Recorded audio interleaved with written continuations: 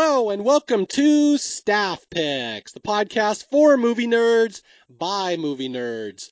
As always, I'm Mario Lanza and I am your host on our journey through the movies out there that just need a little more love. And our movie today is I am breaking one of my rules, and I know I've said this before, I don't necessarily like sequels. You will very rarely hear a sequel talked about on Staff Picks because, in general, I find the idea of sequels abhorrent. I do not like them. I do not like the idea that they rip off all the ideas and character development of the first movie and just go with it and take credit for it. But there are some rare sequels out there that I think are very interesting because they're light years ahead of other sequels and other franchises, and they actually happen to be very good movies on their own. They could actually be standalones. And one of them, my favorite, is one we are talking about today. We are talking about Rocky II, the 1979 sequel to the original Rocky movie from 1976, which I believe won Best Picture, came out of nowhere. And this is the sequel. And I have always had a soft spot for this movie for a couple of reasons. One, I think it's very well done for a sequel. Two, I think it picks up immediately where the first one left off, which I really like when they do that in movies. It's like literally what would happen next that night. And the other reason I wanted to talk about this movie is that Rocky II is never, ever mentioned when people talk about their favorite Rocky movies. They tend to like 1, 3, or 4, or if you're weird, maybe Rocky Balboa or some of the later ones. But no one ever talks about 2, and I think that's a shame because I think 2 is really, really good and just as good as those other ones. So I'm very pleased to be talking about a sequel here, and I want to bring my guest on. Let's see, he is an actor, he's a voiceover guy, all-around pop culture movie fan. I have wanted to get him on a podcast for a long time because he knows his stuff, and we've known each other for years online. And this is the first time we've ever actually met. So welcome to talk about Rocky II, Brett Bauer. Hey there, very glad to be here. I know you from way back in your like MySpace days of blogging. Way, way, way back. For those who may not, we have a young audience, so I better explain what MySpace Yeah, is. let's tell you what MySpace is. Yeah, this was the social media before Facebook. Now, Facebook is considered old and outdated now. MySpace was before that. So Brett is talking about something that was at least 14 years ago, I would say. Exactly. Should we explain what blogging is? Is that even a thing anymore? See, this is like it's like a Pandora's box. Once you open one term, you have to explain the one before that and before Yeah, that. So let's stop. blogging was before TikTok or Snapchat or whatever. Yeah. Yeah, so Brett and I have known each other forever. Why don't you give people a little history on who you are, what you do, and why you are a good co-host to talk about Rocky 2?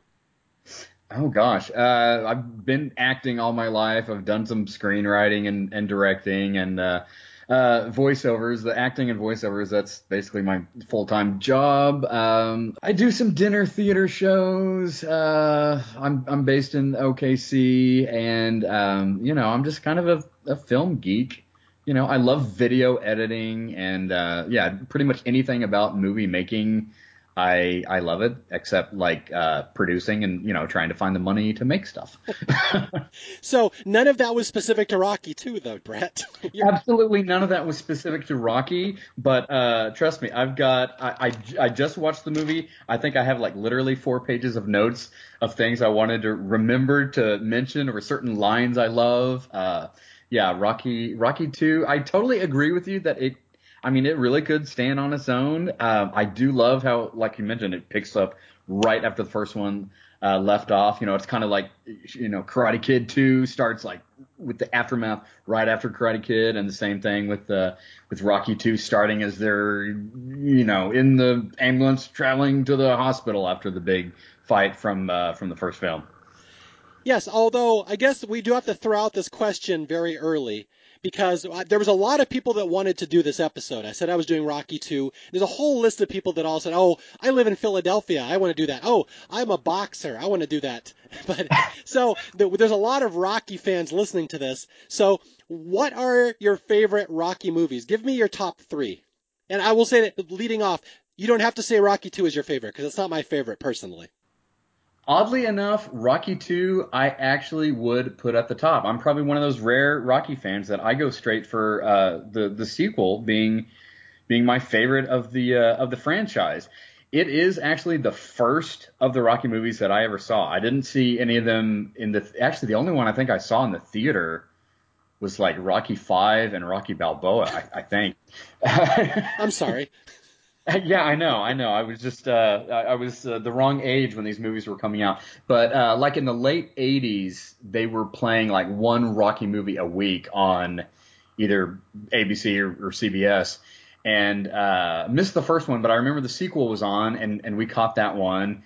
And I remember my mom saying that she had a friend from church, a female friend from church that always loved the Rocky movies, and she thought, well, hey, if my female friends likes this boxing movie, it must be okay. So saw the second one, absolutely loved it. Then the next week on TV, they played, Rocky 3. And then I think they stopped. I think they had just played 1, 2, and 3 on TV. And so then we rented Rocky 1 and Rocky 4 were the only other ones that were out. We went to go rent those on something kids that was called VHS. Way back in the day, when there were video stores. I mean, wow, that makes me sound really, really, really old when I think about it. Anyway, so rented Rocky 1 and Rocky 4. The funny thing is, so we watched Rocky 1, and I knew that, it got Best Picture and everything. But my parents were foul language was something they were pretty strict about when it came to movie watching. So we pop in Rocky 1, and I don't know if we made it more than maybe 20 or 30 minutes into the movie before we basically fast forwarded to the end and watched the boxing match. So that was all I knew of Rocky 1. But Rocky 2, not only because it has a lot of my favorite moments from the series and some of my favorite lines from the series, if nothing else, the fact that nobody dies in it, and also the fact that it's not Rocky 5, it does happen to be my favorite Rocky entry. So Rocky 2 doesn't have any language compared to 1? I'm trying to remember. I don't remember 1 off the top of my head that well. Well, it would have been on TV. It would have been edited for TV. So if there was some minimal language, they cut it out, and it also would have been edited for time. So yeah, I don't remember a whole lot of language, at least in the edited for TV version that I saw in, 1987 on whatever network was airing them once a week. Wait a minute. Rocky won Best Picture, and it was rated PG, and it was still deemed unsuitable for you? You know what I think it was? I'm pretty sure it was that conversation where he's walking that young like preteen girl home, and she flips him off and goes, "Screw you, creepo." I think something about that. I remember my parents were like, let's skip ahead to the boxing at the end." So yes, thank you to the girl that said, "Screw you, creepo." And the fact that Sloane wrote that line, I didn't get to enjoy your movie, Sly. We just did a South Park movie podcast, and I was laughing about how most people had never heard that level of swearing when the South Park movie came out. And that ties right into my point where "screw you, creepo" was enough to cancel a movie in the Bauer household. Exactly. Trust me, there are a lot of movies as a kid that I never saw the whole thing until I was like in my 20s. Like, I can remember Superman 2. I remember being so excited. I was probably like 7, and Superman 2 was going to be on TV, probably like, the Sunday night movie of the week. Kind of something that they've revived lately. But I think there were like a couple curse words, probably 30 minutes worth of the movie we saw, and then I didn't see it until decades later. I had no idea the whole plot of Superman like becoming human and all that. I'm like, I never saw that. Wait a minute, what swear words are in Superman 2? I refuse to believe this. I mean, it's so tame. There's like a hell and a damn. I mean, it's like, Lois Lane is about to throw herself into the water to see if he'll save her because she wants to try to prove that he's Superman. And right before she falls into the water, she says something like, you're going to have yourself a hell of a story. Wow. And then I think somewhere later, yeah, it's a hell and a damn. But when you're 7 and my parents are trying to shield me from that kind of language from those hooligans, yeah, that one got turned off. Wow. Well, I just remember suddenly off the top of my head that Christopher Reeve does reel off about 8 MF words in that movie. No, he doesn't. I'm like, I don't remember seeing Yeah, that it's the version. Eddie Murphy version. The Eddie Murphy version, yeah. Okay, well, okay, I've mentioned a couple times Rocky, the original Rocky won Best Picture in '76. Is that correct, or did it lose? I always forget if it That won or no, lost.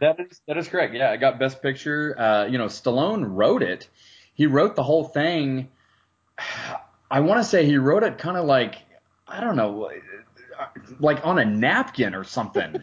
I mean, like he wrote kind of the outline of this movie in just a few days, and then his whole thing was that he wanted to, play the role. And obviously they just wanted to buy the screenplay from him, and they wanted to get, whoever was big at that time, a Robert Redford or whoever to be in the movie. But, he knew that it was his role. It's literally his, underdog story. I mean, not that he was a boxer, but I mean, just the underdog story was his thing. So yeah, it was totally his baby, and boy, howdy did it pay off. Yeah, that's one thing I want to get across because I'm assuming most of my listeners know the Rocky franchise. We're not going to go through too much of it, but there may be, like, there's some people that listen to every one of my episodes and they then go out and see the movie. So we'll Yeah. give people, let's see, I'll give a quick history of Rocky that, again, Sylvester Stallone, huge action star in the 80s. A lot of people don't realize how bright this guy is. Like, Oh yeah, yeah. he talks slow because he's got like a speech birth defect, like the forceps used broke or ripped one of his nerves or something. You know about that? Yeah, that's why he has the whole the lip that kind of uh drops down the side of his mouth. Yeah, Yeah. okay. So he talks like he's stupid, but he's not. He wrote this original movie, Rocky, and basically wanted that to be his entry into Hollywood. He was a struggling actor. He wrote this whole movie for himself. They wanted to buy it. He says, "No, I have to star in it." They didn't want him to do it. It ended up winning Best Picture out of nowhere. Came out of nowhere. And then yeah, and Exactly. then 3 years later, this is the sequel to the Best Picture. And not only did Sylvester Stallone write this one again, he also directed it, which I think is really interesting. Yeah, yeah, he directed it also. He was also at the time he was so broke. I think I remember seeing this in maybe like a YouTube documentary or something that he before they made Rocky, he was so broke he like sold his dog just to get some cash. And then after the movie made good, he, was able to buy his own dog back. So that one of the perks of winning Best Picture is you can buy your dog back. You have some cash. You can now buy your own dog back. Yes. Wow. But yeah, there's so many urban legends about Rocky, and I'll sum it up real quickly. Again, I assume most people know this, but Rocky is the story of this boxer. He's just this loser boxer. He's not even special, just this slow talking, dim witted guy who can take a beating pretty well. And for some reason, the heavyweight champion of the world, this guy named Apollo Creed, the best boxer of all time, sees this guy he's in a boxing list, a list of boxers. He likes the guy's nickname, the Italian Stallion, says, "I'll fight this guy on the 4th of July in the bicentennial in Philadelphia. It'll be a big American thing." And then Rocky almost beats him. Like Apollo Creed barely escaped with his life, and the whole first movie is Rocky just proving that he's not a loser, that somebody can go the distance with a champion and actually make something of his life and like overcome all these obstacles. So it's like this big hero story moment of this dimwit Rocky Balboa, but he loses the first boxing match, and then in the sequel it starts off immediately where that first one ends. Speaking of the whole go the distance thing, I just remembered.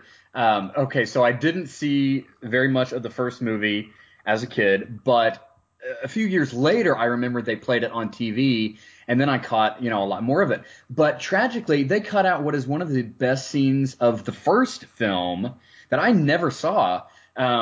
It's where the saying go the Hmm. distance for the whole Rocky series came from. It's he comes home and he lays down in bed and he's just kind of staring off into space. And he's just saying, I can't do it. I can't fight this guy. All I want to do is go the distance. I get to the 15th round, hear that final bell, and I'm still standing. Everybody's going to know I'm not just another bum from the neighborhood. Go the distance with the champ. And they cut that whole scene out when they played it on TV years ago. And then I finally watched it like on DVD, the first film, and I'm like, how have I never seen that scene before? It's like the quintessential scene from the first Rocky, other than like him punching the meat in the meat packing plant. But that's such a great scene. I could not believe that they would cut that for time. Dang it.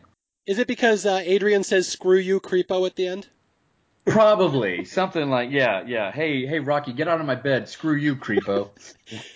Well, I have to say, Brett and I come from an era. Now, how old are you? You're 30s, late 30s, I would assume. Oh, bless you, Mario. I just turned 44 not that long All right. ago. Well, I'm 46, so I'm still older than you. But Brett and I come from an era where a lot of kids grew up watching movies, but you'd only see the TV edit version of them. Exactly. Yeah, Yeah. this is very common with people our age. And then you see the movie, the theater version later, and it was much different. Yeah, and there was no such thing as, just finding your favorite scenes on YouTube or, anything like that, any social media video posts. Yeah, you couldn't find any of that stuff. Either you saw it in the theater, you saw the edited for TV version, or you rented it from a mysterious place called Blockbuster or something like that back Oh, in the this is day. pre-Blockbuster, my friend. Blockbuster came later. Oh, well, yeah. Yeah, so I got to tell you my favorite. This has nothing to do with Rocky, but my listeners might like this. Everybody grew up seeing these TV movies and not knowing they were different than the theater version. My favorite was the Steve Martin movie, The Jerk. You're familiar with Yeah. that one? Oh, yeah, absolutely. I saw that movie dozens of times on TV. And in the TV version, Steve Martin has a dog, and the dog's name is Stupid. And I loved it because he's like, "Come here, stupid. Hey, you're the stupidest dog ever, stupid." And I thought that was such a funny joke when I was 7 years old. Then, about 10 years later, I saw the theater version where the dog's name is Shithead. So Now that I think of it, I don't think I've ever seen the edited version where he's just called stupid. That's that's almost kind of funnier. it almost is, but man, did that blow my mind when I heard him call his dog Shithead. Yeah. So there you go. This is our era for my younger listeners. This is where we grew up, where there was multiple versions of movies floating around like the Mandela effect. Yep. Okay, so Rocky 2, the sequel to this Best Picture, and again, they could have thrown together any old crap for the second movie. They could have done anything. I mean, that movie was guaranteed to make money, but Stallone wrote it again. He directed it. It's got all the same featured players as the first one, including the music. No one ever talks about how amazing Bill Conti's music is of Rocky. Oh yes. Yeah, you cannot think of a Rocky movie without the Rocky soundtrack. Oh, it's epic. And Rocky 2, I will give the ultimate compliment. Is that I often get it confused with Rocky 1. When I think of specific scenes, the two movies are so similar, I sometimes forget which one's in which movie. Yeah, I can see that. I can hmm see that. And the other thing is that I've heard the Rocky series described as the first one is a great movie, the second one is also a really pretty good movie, and then starting in 3 it turns into a cartoon. And again, I love Rocky 3. Rocky 3 is my personal favorite one, but there's no denying it's a huge cartoon. Like it doesn't really exist in the real world. But that's what I love about 2. It really tries to hold on to still being a real movie, and I will always appreciate that about it. Absolutely. The first one, Rocky 1 and 2, they're barely even boxing movies when you think about it. They are dramas. They're character driven dramas, and you have the quintessential everyman, this underdog character that everybody can relate to and wants to cheer for. That's what I think is the overall appeal of the Rocky franchise, and why especially that first one came out of nowhere and got the best picture. The second one is still a drama. It's still character driven drama. It's very much, it's like Rocky 1A and Rocky hmm 1B. They're so similar.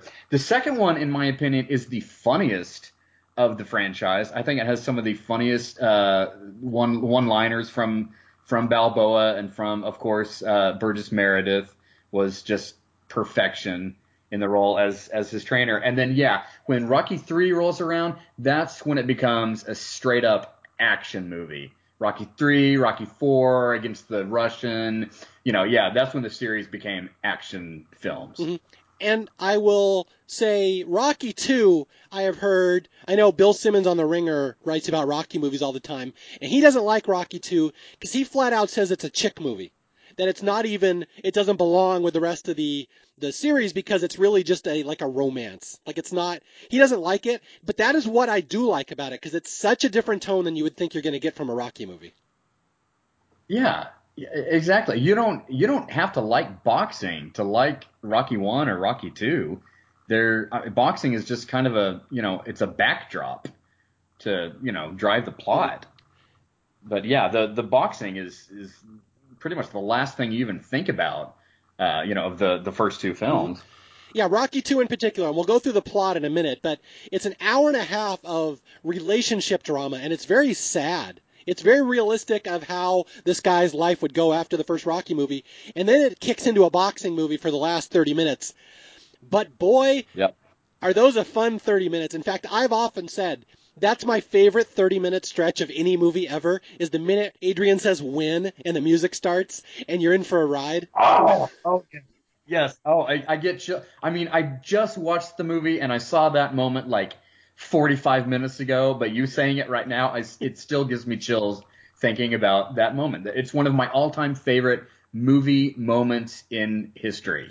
That it's also one they used to play. I grew up in Seattle. The Seattle Mariners are my favorite baseball team, and they'd always have these movie clips they'd play right before the ninth inning for the Mariners to rally because often the Mariners were behind, so we needed to rally, and they'd play movie clips. And whenever they'd play this clip, Adrian's like win, and it goes ding, and then Mickey's like, what are we waiting for? Like the crowd goes crazy. It would always go crazy because Yeah. that's such a cool moment. So again, like this movie, it's not as fast paced as the other Rocky movies, and it's not the same tone as the other ones. But boy, when it kicks into the last 30 minutes, I cannot think of a movie. In fact, I will give this my ultimate compliment.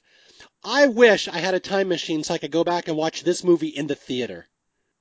Oh yeah, to watch it for the first time with a packed house watching it for the Uh-huh. first time. I imagine it was cheering in the crowd like it's a real boxing match. And It would have yeah. been crazy. And again, the first Rocky movie I ever saw in the theater was Rocky 4, probably the same as you with the Russian. That was 87. So this is 8 years after Rocky 2.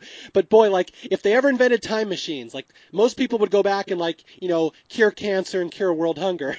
I would use mine for something way more frivolous. I have to go see Rocky 2 in the theater. I want to experience it opening night because there was probably never a theater experience better than that. Yeah, I can't even imagine what that would have been like. Just electric. Yeah. Okay, Brett, are you ready to dive through the plot of Rocky 2 here? I'm ready. I'm absolutely ready. Oh, and my Rocky encyclopedia is going crazy right now, and it's like, wait, no, Rocky 4 was 1985. Sorry, I had to mention that. Wait, there's no way Rocky 4 was 95. Was Oh, 85. 85. Yeah. Okay. 85. Yeah. Okay, that's probably right. Yeah, that's the one I saw in the theater with my parents. Yeah. Okay, so here we go. The Rocky series, a mainstay on TBS, TNT. They always run these on TV. And again, Rocky 2, kind of the Jan Brady of the early movies. No one ever talks about it, although they should. I really love this I one. really don't understand why it gets that, redheaded stepchild treatment. Hopefully this little podcast will shed some much needed light on it because it's a fantastic film in the series. How dare you call Staff Picks a little podcast, Brett? Oh, the Freudian slip there. This absolutely monstrous, epic, just colossal podcast. I must tell you, there's going to be at least 2 dozen listeners, Brett. So just letting you know, I'm not to brag. You 2 dozen people, you are swell. You're a swell bunch. Whoever you are. Wait, you really okay? You really were raised with parents that didn't swear. If you're still saying swell, That's just me being just my goofy self. okay. So Rocky 2, again, like I said, one of the rare sequels that literally starts the minute that the first one ends, and it goes into what would happen next. So Brett, walk us through the opening scene. How do we start here? Okay, I have to rewind about 10 seconds to the very, very last moment of Rocky 1 just because I had forgotten how funny this line is. They announced the split decision and Adrian is trying to get through the crowd and they're asking Rocky questions and he's like, "No, Adrian." Finally she gets up to him and you think it's going to be this epic moment where he says something amazing like, "Adrian, I went the distance." And he goes, "Adrian, where's your hat?" Because her little red beret thing or whatever had like fallen off when she's, wading through the crowd. So she gets all the way up to him and he just goes, "Where's your hat?" And she's like, "I love you." Then they embrace. That's the end of the movie. And it starts with the ride in the ambulance to the hospital because, Rocky and Apollo are both really, really, really busted up from that fight. Anyway, and you have the press, well, not a press conference, but paparazzi just swarming in the lobby as they're both, in wheelchairs, asking them the typical post-fight questions. But then I think the first poignant moment of the movie, I really love this little bit. It's when it's Rocky. He has his entire face, half his face is all bandaged up. He kind of looks like, Phantom of the Opera with half his face there. And he goes to Apollo's hospital room, knocks on the door, opens the door, and was like, "Hey, Apollo, it's me, Rocky. Where's your hat?" Where's your hat? Where's your hat, Apollo? Anyway, but he goes, he just has this one question he wants to ask, and he just goes, "Did you give me your best?" And Apollo goes, yeah, I did. And that's it. He just goes, "Thank you." And he closes the door. That's it. That's all he wanted to know because he didn't want to feel like, that he was carried to the end of the fight. He wanted to know, if I really went the distance with the chant, did he give me his best? And yeah, Apollo just swallows his pride and says, yeah, you did. I just thought that was a really, really cool scene. Oh, and there's another funny line. It's, the nurse comes to check on Rocky, and she just says, how are we feeling tonight? And he goes, "Oh, very handsome." With, half his face hanging out. Yeah, that's the one thing that needs to be reiterated about this movie is that, the first movie and the Rocky movies have historically gotten a lot of criticism that the boxing scenes are not very realistic because basically they just stand there and get hit in the head over and over. Like, that's not real boxing. But that's what I love about Rocky too, is that Rocky and Apollo took such a beating in the first movie that literally the first scene of the second movie is them going to the hospital because that's exactly what would happen. Yeah. If you took that many punches, you better be in a hospital for sure. Yeah. And so Apollo has won, but Apollo only won by a decision, by points at the end. The judges scored him the winner, and he thought he should have kicked the crap out of this nobody Rocky. So even in the start of the movie, they're fighting, right? They're like in wheelchairs, and Apollo's like, Yeah, they're arguing, whether who really won. Mickey is like, "I don't care what anybody else says. This guy Rocky, he was the real winner." Uh, and then you have other reporters, or the general vibe of the movie is that some think, well, no, it should have just been a draw, and then it was a split decision, so it was 2 out of 3 judges scored it in Apollo's favor. But Apollo feels like if he really is the champ and he's just fighting this little no name club fighter, he should have just absolutely wiped the floor with him. And the guy really did go the distance. And it was based on, there was a fight that Stallone had seen sometime in the early mid 70s, somewhere in there. It was Muhammad Ali, I think, fought this guy. I mean, it was a similar story. It was Chuck Wepner. Yeah. Okay, so you know the guy's name. I couldn't think of the guy's name, but yeah, he just fights this just kind of no name guy, and I think the guy did knock Ali down at some point, but yeah, it's essentially what gave him the idea of the whole Rocky story of this, a no name getting a shot at the title and going the distance. Yeah, and that's exactly what happens in this movie is that, yeah, Rocky went the distance and he shouldn't have. Again, just picture Muhammad Ali picking some guy in a bar and challenging him to a fight, and the guy actually makes it to the end and Muhammad Ali can't knock him out. That's the premise. So Apollo Creed, his pride is hurt, and that's the whole point of this movie, that he has a lot of good scenes here, although I will say his character changes a little between the first and the second movie. In this one, he's much more of a villain. Oh yeah, total villain. But it does make the story better because you will cheer against him. But he's a little less nuanced in this one. But he's very angry at the start, this guy didn't deserve to make to the end. People think that he beat me. That's bull crap. You owe me a rematch, Stallion. But Rocky has promised his girlfriend, Adrian, that he's going to retire from boxing. And we find out here at the start he has damage over his eye. Rocky took such a beating in the first movie, he's about to lose vision in his left eye. And so the doctors warn him after this fight, you can never fight again. You get that bone caved in over your left eye, you will go blind. So there's a lot of stakes here for Rocky not to fight anymore. Exactly. Yeah, his vision was a big concern during the whole movie. And I actually wonder if when they made the first one, and the bell rings at the end, and the guy has the microphone right there, and he's like, Apollo says, "Ain't gonna be no rematch. Ain't gonna be no rematch." And Rocky goes, "Don't want one." I kind of wonder if they really intended the first movie to stand on its own and never have a sequel. And it's only because it won Best Picture and was so popular that they figured, well, we have to make a sequel now. I think you're 100% right, because great movies weren't made in that era with the intention that they were going to be part of a franchise. Yeah, yeah. It's supposed to be a standalone. That's the whole point of Rocky 1. He gets one shot and he proves himself, and he doesn't need to win. Winning is superficial to his story. So I totally buy that. And then Rocky 1 was so popular that you have Apollo saying, "Ain't gonna be no rematch." And then 2 minutes into Rocky 2, he's like, "I want a rematch." Exactly. Yeah, they figured.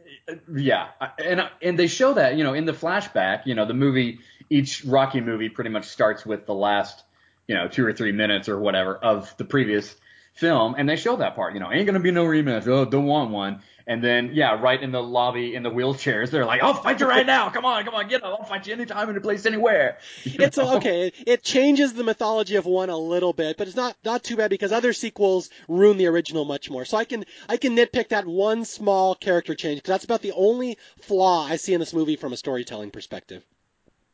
Exactly, exactly. All right, so Rocky recovers from his injuries in the hospital, even though his left eye is severely damaged. He probably never fight again. And he comes out of the hospital, and he's like a big celebrity now. And again, this is very realistic how it happened. He's immediately besieged by endorsements and people want him to sign stuff and do his commercials. So Rocky is now a big star. So again, this is very realistic to how it would happen in real life. Yeah, he's signing autographs. There's a guy in a wheelchair that's like in a full body cast, and he's like signing his head, like giving his autograph there. And then he's got the guy that's talking to him about all the endorsements, and you gotta act on this quick. We make a lot of money, and that's where Rocky has one of my favorite lines when he's kind of putting the guy off and doesn't really give him an answer. And the guy's like, well, can I call you? Can I call you? And we can talk business. And he's like, no, I'll call you. I'll just call you. I'll just be like, hey, yo, hey. Such a rock thing to be like, I don't even use telephones. I'll call you, hey, yo, dude, what's up? Rocky's very underrated with his one-liners. I've always loved his little quips. I wonder how much of that, because it's totally his movie, how much of that he actually put in the script and how much is him just, ad-libbing, just, going off the cuff, just coming up with little random Rocky lines. Like, oh, there's the one where they just got married and the guy's talking to him about investing in condominiums, and he's like, condominiums? I never use them. My wife is not as big a Rocky fan as I am, but even she loves Rocky's little quips, and she especially loves the one in Rocky 1, going back to that one where he's beating up the sides of beef in the meat locker.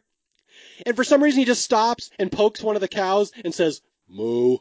Like, it's such a weird little one-liner, and she always quotes that. We could be in the store, and she's walking by the beef ribs, and she'll just poke and say, "Moo." That's great. Love But yeah, it. that's the premise of this movie, that you only get 15 minutes of fame after you get your big break, and Rocky better, capitalize on this, do commercials, started signing endorsements, because everyone knows this is all he's ever going to get in his life. And that's what's kind of the tragic about this movie is Rocky thinks he's going to make lots of things out of this, make lots of things happen out of this, but it's not going to. Everything's going to go very poorly. And that's really the next hour of the movie, which is very rare for a Rocky movie. It's just this guy, sudden ascension into stardom and very, very slow downfall into being a loser again. Yep. But he's always has Adrian by his side. That's his That's his rock. That's his safe place. And he does have the best movie proposal line. My favorite movie proposal line ever is when he says, "I was wondering if you wouldn't mind marrying me very much." I'm like, that is such a Rocky way to put that. You know? Okay, let's talk about this wedding or this marriage scene because there's something I have to say about this. I've been dying to talk about this. So, right after he gets out of the hospital, Rocky's first goal is he's retired from boxing. He got $37,000 for fighting Apollo. That's how he's got their nest egg. And he immediately wants to marry Adrian, his girlfriend. So they go to the zoo. I don't know why the zoo is open in the middle of the winter with the tigers in the snow, but it is. And then he drops down to one knee and gives her the, wondering if you wouldn't mind marrying me so much or very much. Oh, he's not even on one knee. He just like he whispers it, and she's got the earmuffs on, and she's like, "What?" And he pulls the ear because she didn't even hear him. You know, so he like pulls the earmuff back. I wondered if you wouldn't mind marrying me very much. Did you catch the unintentional comedy in where they are when they get married? This is kind of a flashback to the first movie. It's very, very oblique here. No, I I will make you appreciate this scene. So in Rocky 1, Rocky works for this loan shark named Gazzo, and Gazzo has a limo driver, and the limo driver is forever making fun of Adrian because he keeps saying she's retarded. Oh, that's right. Yes. And he says, "Hey, that girl you're dating, she's retarded. Take her to the zoo. Retards like the zoo." I totally forgot that, but yes, I remember that line now. Where does Rocky take Adrian to get married? The zoo.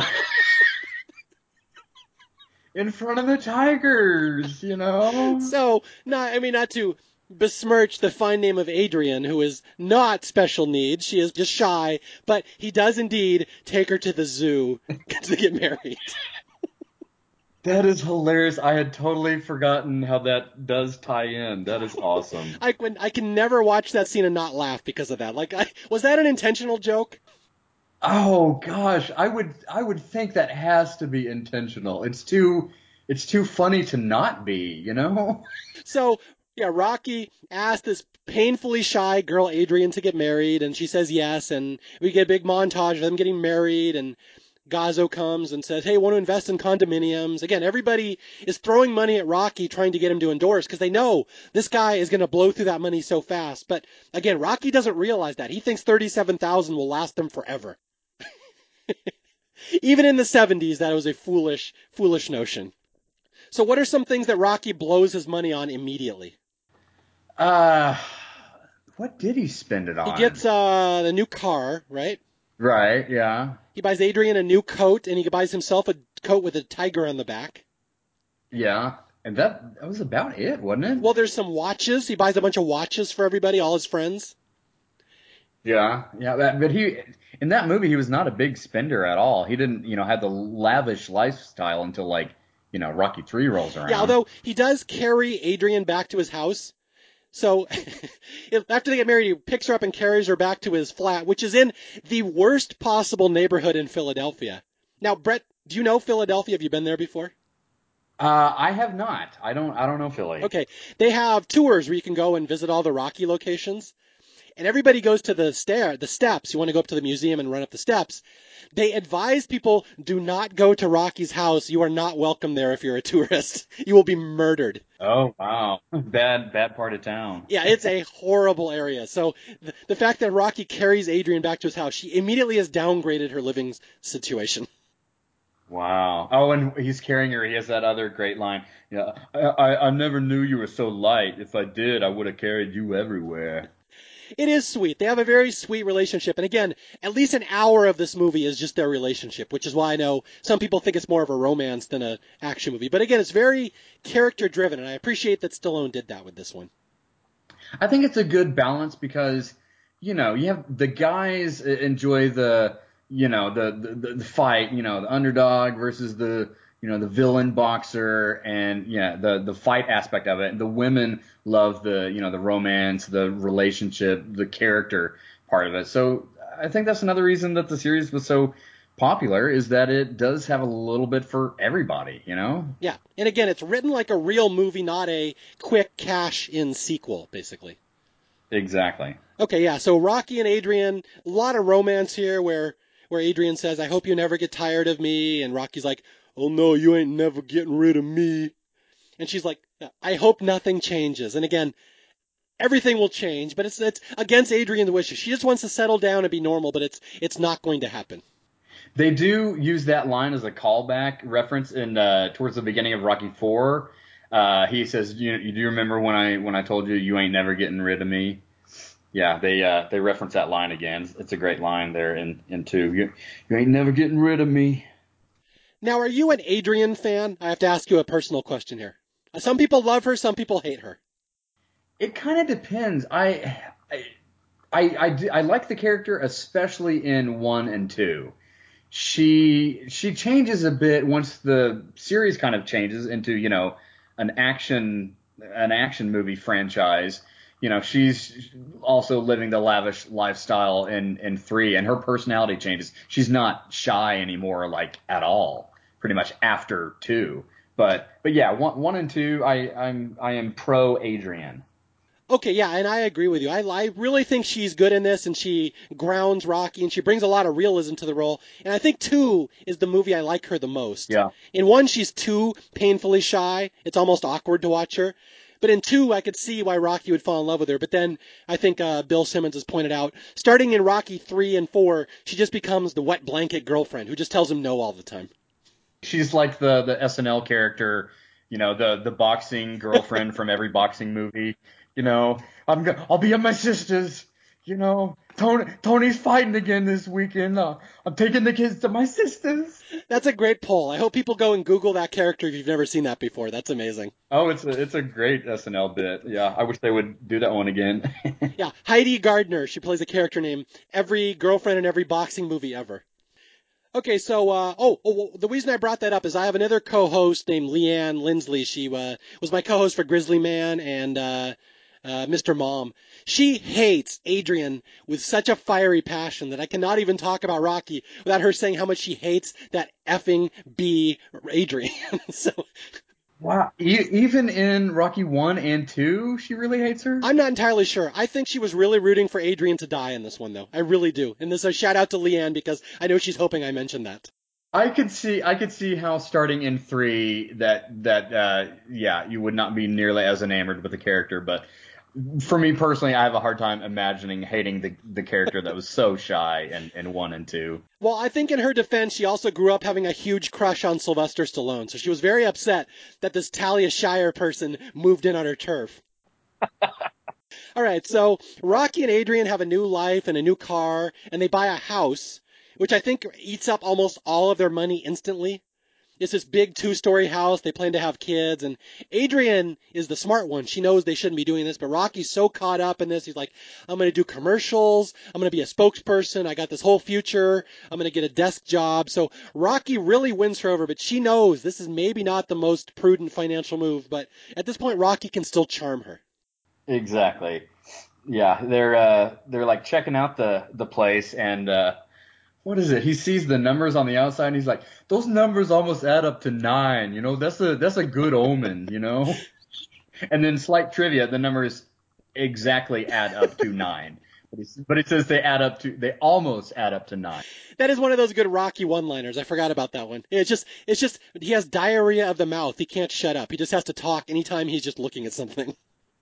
He has literally no internal monologue. Basically, whatever thought goes into his head, he's gonna say it. Yeah. So Rocky and Adrian get married, move into their new house. He's a big shot now, and this movie is really a tale of two lives that are going to go in different directions. That Rocky is going up, up, up after he's a celebrity now, but now we go to Apollo Creed, which I think is probably the more interesting of the two storylines here, where Apollo is tormented. He cannot believe that people think Rocky should have won this fight, and he's like, what, getting hate mail and stuff?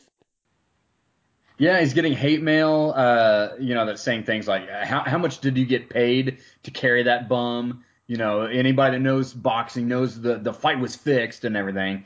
Yeah, just making a mockery out of it when he knows that though he did not take it seriously in most of the first round until, Rocky literally knocks him down the very first, he hits him with a uppercut that knocks him down, and from that point on, Apollo took the fight very seriously. But yeah, he's getting the hate mail, and then his wife is saying, can't you just, forget it, spend time with your kids? And he's like, are you serious? That's all he's getting is hate mail saying that the fight was fake and that, he got paid to, carry that bum. Yeah, and there's a subplot here that I kind of forgot, that it's not just that people think the first fight was fake. It's that he's now being called a disgrace to his people. Yeah, I don't know if people remember in the first one that that's a big deal, that Apollo is very cognizant of race and expectations and things like that. And that was the whole point of the first movie, a black man fighting a white man in the white man's hometown, and an Italian man of all. So he's very cognizant of race, and now he's getting hate mail from black people as well saying, you're a disgrace to our people. And that's the thing with Apollo. He's a very deep character. I really like the three-dimensionalness that Carl Weathers brings to this role. But yeah, he's being told to kill himself. You embarrass black people, and he cannot handle this at this point. This is not what Apollo wants. So his whole mission from here on out is to prove that he really is so much better than Rocky, and he has to basically embarrass Rocky into a rematch. Yeah, that's pretty much that's around the time when Apollo Creed starts becoming the villain of the film. I was surprised on this rewatch that he doesn't have that many scenes in the movie beyond, the big boxing Mm-hmm. rematch at the end. He doesn't have that many scenes, and that's yeah, the scene with the wife where he's getting the hate mail. That's kind of the first scene where you see his point of view of what the fight was and what people think it is, and that he realizes, to you know win his honor back and everything. He's gotta get Rocky back in the ring. It's not shown, and that's the thing. So much of this movie is Rocky and Adrian. They really cut back on Apollo, but you get the sense he's been putting pressure on Rocky to do a rematch, but you don't actually see it. It's maybe one of the other minor nitpicks in this movie. You get the sense Apollo's really pushing for this hard, but you never see any of the evidence of it until later. Yeah, until he's like on TV, kind of calling him out. Yeah. Yeah. Okay. So here we go. So Rocky's about to have his huge downfall in that first we see the good things in his life. He's out playing stickball in the neighborhood with all the kids. Adrian gets pregnant. They are going to have a little boy or a girl, and she says, if it's a boy, I want to name him after you. I want it to be like you. And he even says, he's like, I want to raise my kid to be a good person. And she's like you, Rocky, right? He's like, no, not like me, better than me, a good person. So he's going to try very hard now that he's rich and they're going to be middle class. But again, it's all going to come crashing to a halt at his first commercial shoot. Yes, yes. Now, Brett, I know you have acted in commercials, so explain this scene to people and how realistic is it? It's not that realistic. Well, I mean, it's also very dated. This was late 70s. Um, but yeah, you have the quintessential angry commercial director that places where are the wardrobe people, where are the prop people, and it's not really like that. It's very overdone, but for what this movie is, it makes a point. So, but yeah, so he does the what is it, the jungle thing first. He's got the big club and the That would be Beast Aftershave. yes, Beast aftershave, yes, with the greatest line. I know it's All right, we'll get to this in a second. So Rocky is required to sell this aftershave called Beast Aftershave, and he's supposed to read off the cue cards. But we run into a problem very quickly that Rocky cannot read, apparently. yeah, he cannot read very well for sure. Which I don't remember if that ever even came up at all in the first one, but it does become a pretty big plot point here in the second one. So yeah, he didn't have to memorize lines or anything. They basically have, the cue cards are, giant poster board with big block letters and marker with all his lines, and he just has to stand there and read them off. And he can't really make it beyond about 5 or 6 words before he messes up. He's supposed to say, in the morning I splash it on and it makes me smell manly. Now that is not what he says, and I will preface this by saying I'll give you the honor. But this quote that Rocky says, if you look at my Facebook profile, this is my profile quote. Rocky mispronouncing this. I was hoping you would mention that, and I don't even remember when I noticed that. It probably was several months ago, that I noticed that you have that line, and oh, it created a quite a laugh from me. I'm like, oh, that is so random, and so many people probably have either never seen that or they don't get it because they don't know what that line is. And for somebody like me, that's like just hilarious. Yeah, so he messes it up. He basically says, in the morning I splash it on, and it makes me smell mainly. It makes him smell mainly. Smell mainly, yes. The director is horrified that a trained actor would not be able to read the word smell manly. He's like, smell mainly? And so he starts berating Rocky, and Rocky starts feeling bad because Rocky blows like 4 hours worth of takes. He cannot get this one little speech correct. Yeah, they keep, you see the slate, that keeps showing how many takes they've done. And obviously the director at first is a little more understanding. Okay, just do it again, just do it again. And then you can tell that they've gone through, who knows, 14, 15, 16 takes. He messes up other things. I know there's a bit where, he's like, something about a rat. He's like, wait, rat, cat. Oh, they kind of look alike. Yeah. And then, something about a rendezvous. And he's like, rendezvous. Suffice it to say, Rocky is not meant to be doing commercials on TV, and the director figures this out, and they start laughing at him. And poor Rocky is trying his best, and he even says, you guys are being rude to me. I'm trying my best, and you guys are being rude." And Adrian's there too, and she's like, "That's right. He's trying his hardest." And they basically fire him on the spot and say, "You'll never work in commercials. Get out of here. You're a waste of my time, Rocky." Yeah, exactly. You can't read, get out of here. And they called it, I think the first thing that set Rocky off is the director's like, just read it off the dummy cards. And Rocky thinks that they're like making fun of him, dummy cards. He's like, wait, what did you say? No, I'm trying very hard, and I'm not going to do this in front of my wife. In any of your acting gigs, have you ever heard them called dummy cards? No, well, because I mean I've never been on a shoot that has cue cards. I mean you're always coming in memorized unless you have pages and pages and pages of. If it's like a training video shoot, then you're working with a teleprompter. You don't have actually cards to the side. You're looking into the camera and it's scrolling the text. If you have 4 pages of really technical things, everybody knows it would take days and days and days to memorize. So it's like, put it on a teleprompter.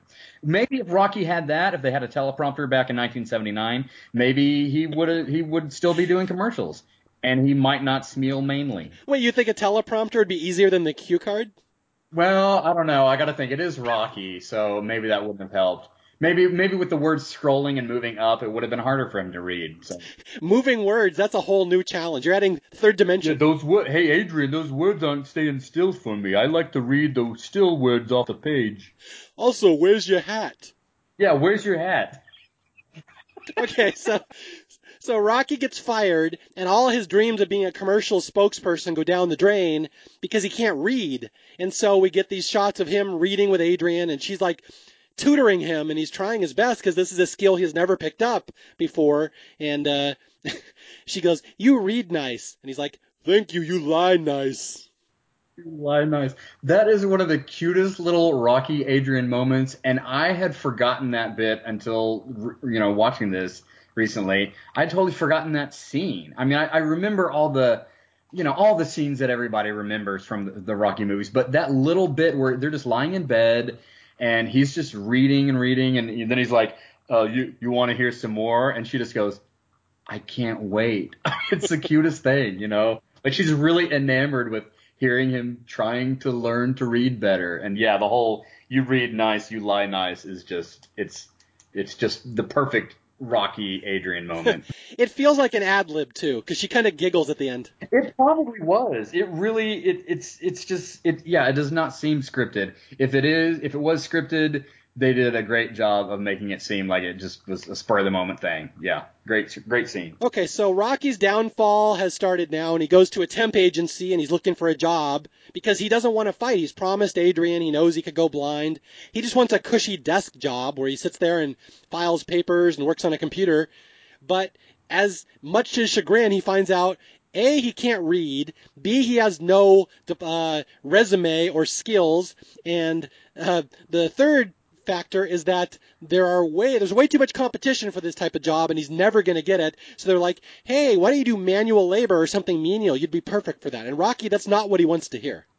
And I think somewhere in there he mentions that he only has up through like ninth grade education, I think, something to that effect. Yeah, so this is, again, poor Rocky. He was a celebrity 2 weeks ago, and now he has to go to the meat plant in the first movie where he used to go and beat up the beef because Polly worked there. And now he has to get a temp job there, like a part-time job as a meat packer. And this is actually not the lowest Rocky's going to fall, but he's going downhill quickly because nobody will hire him. Yeah, his 15 minutes of fame pretty much lasted about 15 minutes of the movie, I think. Yeah, and again, that is what would happen. These people that have no money, they get a huge windfall of money and become famous. They tend to blow it real fast. They don't budget because he'd never. I mean, this is exactly what would happen, which is why I appreciate that they went this direction with the story. Yeah, I like that that the second one he was not living the fame and the riches, you know, like he did in the third one. He's still very much just a down on his luck everyman that's still, you know, very, very relatable. Yeah, and I've always said that poor Rocky is more interesting than rich Rocky. That's kind of the flaw in the later movies that he's rich now and he lives in a mansion, so his story isn't quite as compelling anymore. Yeah, it's hard to relate to the guy that's living in the mansion and you know driving around the little car, reading to his kid and flying to yeah, and having the little ceremony like in the third one where literally they have a band there that's playing the theme song of Rocky. It was so meta. They're like playing the Rocky theme song in the third one. It's hilarious to me. But yeah, he's way less relatable in 3 and 4 because he's a multi-millionaire boxing champ. Even more so, he's like a superhero. Like you look at Sylvester Stallone in 3 and 4, and nobody has ever been more ripped than Sylvester Stallone in those two movies. He looks like a Greek god. In this one, he's just still kind of doughy looking. He's like a normal guy. Yeah, he was just kind of I mean he's muscular but more of a heavy set guy. He was not yeah he didn't have the abs you know like he did in the other movies for sure. Okay, and I think you said that he has come back down to earth. He's right back at the same place he was in Rocky 1. But, like, I'd make the argument he's actually lower here in Rocky 2 because he has had the taste of middle class life, of the good life, and he never had that before. So it's like even worse for him now that he thought that he could give his kid a good life, his wife a good life, but he's never going to have that. And now it's almost worse because now he's back to where he was before, but now he knows what he's missing and it's tormenting him. Exactly. Yeah, that's a good point. Yeah, even lower than the first. I like that that comparison. And it culminates in the lowest two moments of his life where he bought this new Trans Am. He has to go sell it to his brother-in-law, Paulie. And Paulie's like, do you need money, Rocky? Like, are you a celebrity? You begging me for money? I'm a bum. You're asking me for money. And then later, Rocky is going to go and work as a bucket man in the gym where up and coming boxers will spit into his bucket. Yeah, he's that's such a weird transition from having been, you know, right at the cusp of being right at the top, and then now you're just slinging around buckets of spit in your old gym. Yeah, it's terrible. And that's the thing. If you buy into the story, I always buy into the story. I love the way these stories are written. This Rocky 2 is manipulative as all hell. It's so shameless in how it's going to manipulate you by the end. But I buy into it, so I really enjoy it. But I can see why people may not really. I don't need to see Rocky fall that low to have his comeback. But I think it works very well. But I can see why people might think it's a little over the top in this one. Yeah, I agree with that, and I guess that's probably one of the reasons that it's one of the more forgotten films in the franchise because everybody that came into it, you know, maybe in like 3 and 4, maybe that was like the first ones they saw or whatever, they think, you know, that Rocky is really a boxing movie, it's an action movie, and then maybe they see 1 or 2 or whatever, and they're like, well, this is like you know, why are you giving me these character moments and this heartfelt drama? Come on, bring in Mr. T. Come on, what's going on? Yeah, this is very much a slice of life movie, which Mr. T has no business being in. And again, I love Mr. T, but he does not belong in Rocky 2. Yeah, absolutely. I'm that's another thing I'm glad about is that they did not transition to a new opponent for some reason. That it's literally, you know, part 2 of the first story. They stick with Apollo. That's the only thing that would have made sense. Yeah, and again, that probably contributes to why I get these two mixed up all the time. Yep, exactly. Okay, so Rocky has no avenues left in life. He has no money. He has no prospects. He has a wife and a kid now that he never had in the first movie. His kid's on the way. His wife's pregnant. So he starts training in his basement to box again. And Adrian comes down and says, "What are you doing?" He's like, "Well, I got laid off from the meat plant." And she's like, "But you promised me, Rocky." And she's like, "You could go blind. The doctors say they recommended you don't fight." And what is his line? He's like, He says, oh, they recommended I don't fight. I recommend that I do. I mean, it's a good point. Any of you kids out there in high school debate, that was an answer that will always get points. They recommend I don't. I recommend I do. So Adrian is horrified that her husband is going to take the chance on going blind because, again, one bad shot to the eye, his whole orbital bone could cave in. And so she says, "I could go get a part-time job. I used to work in a pet store." And he's like, "No, I'm supposed to support you." But she goes back to work. And again, they're in a really bad spot here. Oh, and he has what's the line? I don't want you working in no pet shop. You might catch some pet shop disease or something. Adrian's like, there's no such thing as a pet shop disease. Apparently, they did not have coronavirus back in 1979. Yeah, yes. Thankfully, there is no corona. I don't want you looking after those bats. Oh gosh.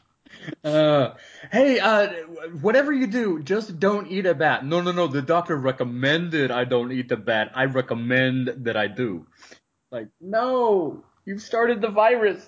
Hey, Adrian, where's your bat? That's right. That's the callback I was waiting for. Oh my gosh, that's brilliant. I love Okay, it. so Rocky wants to become a boxer again, so he goes back to see Mickey, his trainer from the first movie. And again, we're a good hour into the movie, and there's been no boxing whatsoever. And no Mickey. Mickey is like barely in the first several minutes of the movie, and then he's done until this scene. Yeah, he's up in his room just watching TV for the next hour of the movie.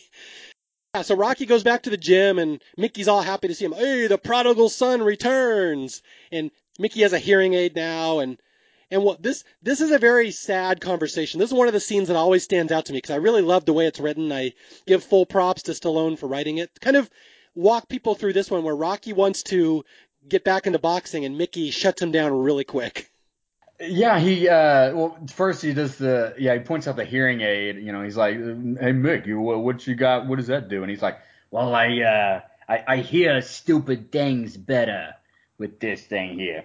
But yeah, he says, you know, I wanna have a rematch with Apollo, and Mickey, his first reaction, he's like, "What, you want to go blind? What are you saying?" And anyway, so you know, Rocky just keeps saying that, yeah, he can fight him or whatever, and they have that great bit where Mickey is like, okay, I want to test you here, I want to test you, and so he takes his finger like on his good eye, coming around to the side of his good eye, and he's like, you know, moving his finger around, you know, like it's like a hook punch, and he's like, I want you to tell me when you see my finger. And so with his good eye, he catches it in his peripheral vision pretty quickly. And he's like, yeah, I see it, I see it.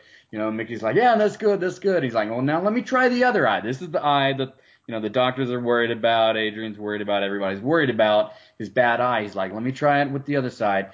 And, you know, his finger gets pretty close to his face. And then Rocky says, I see it.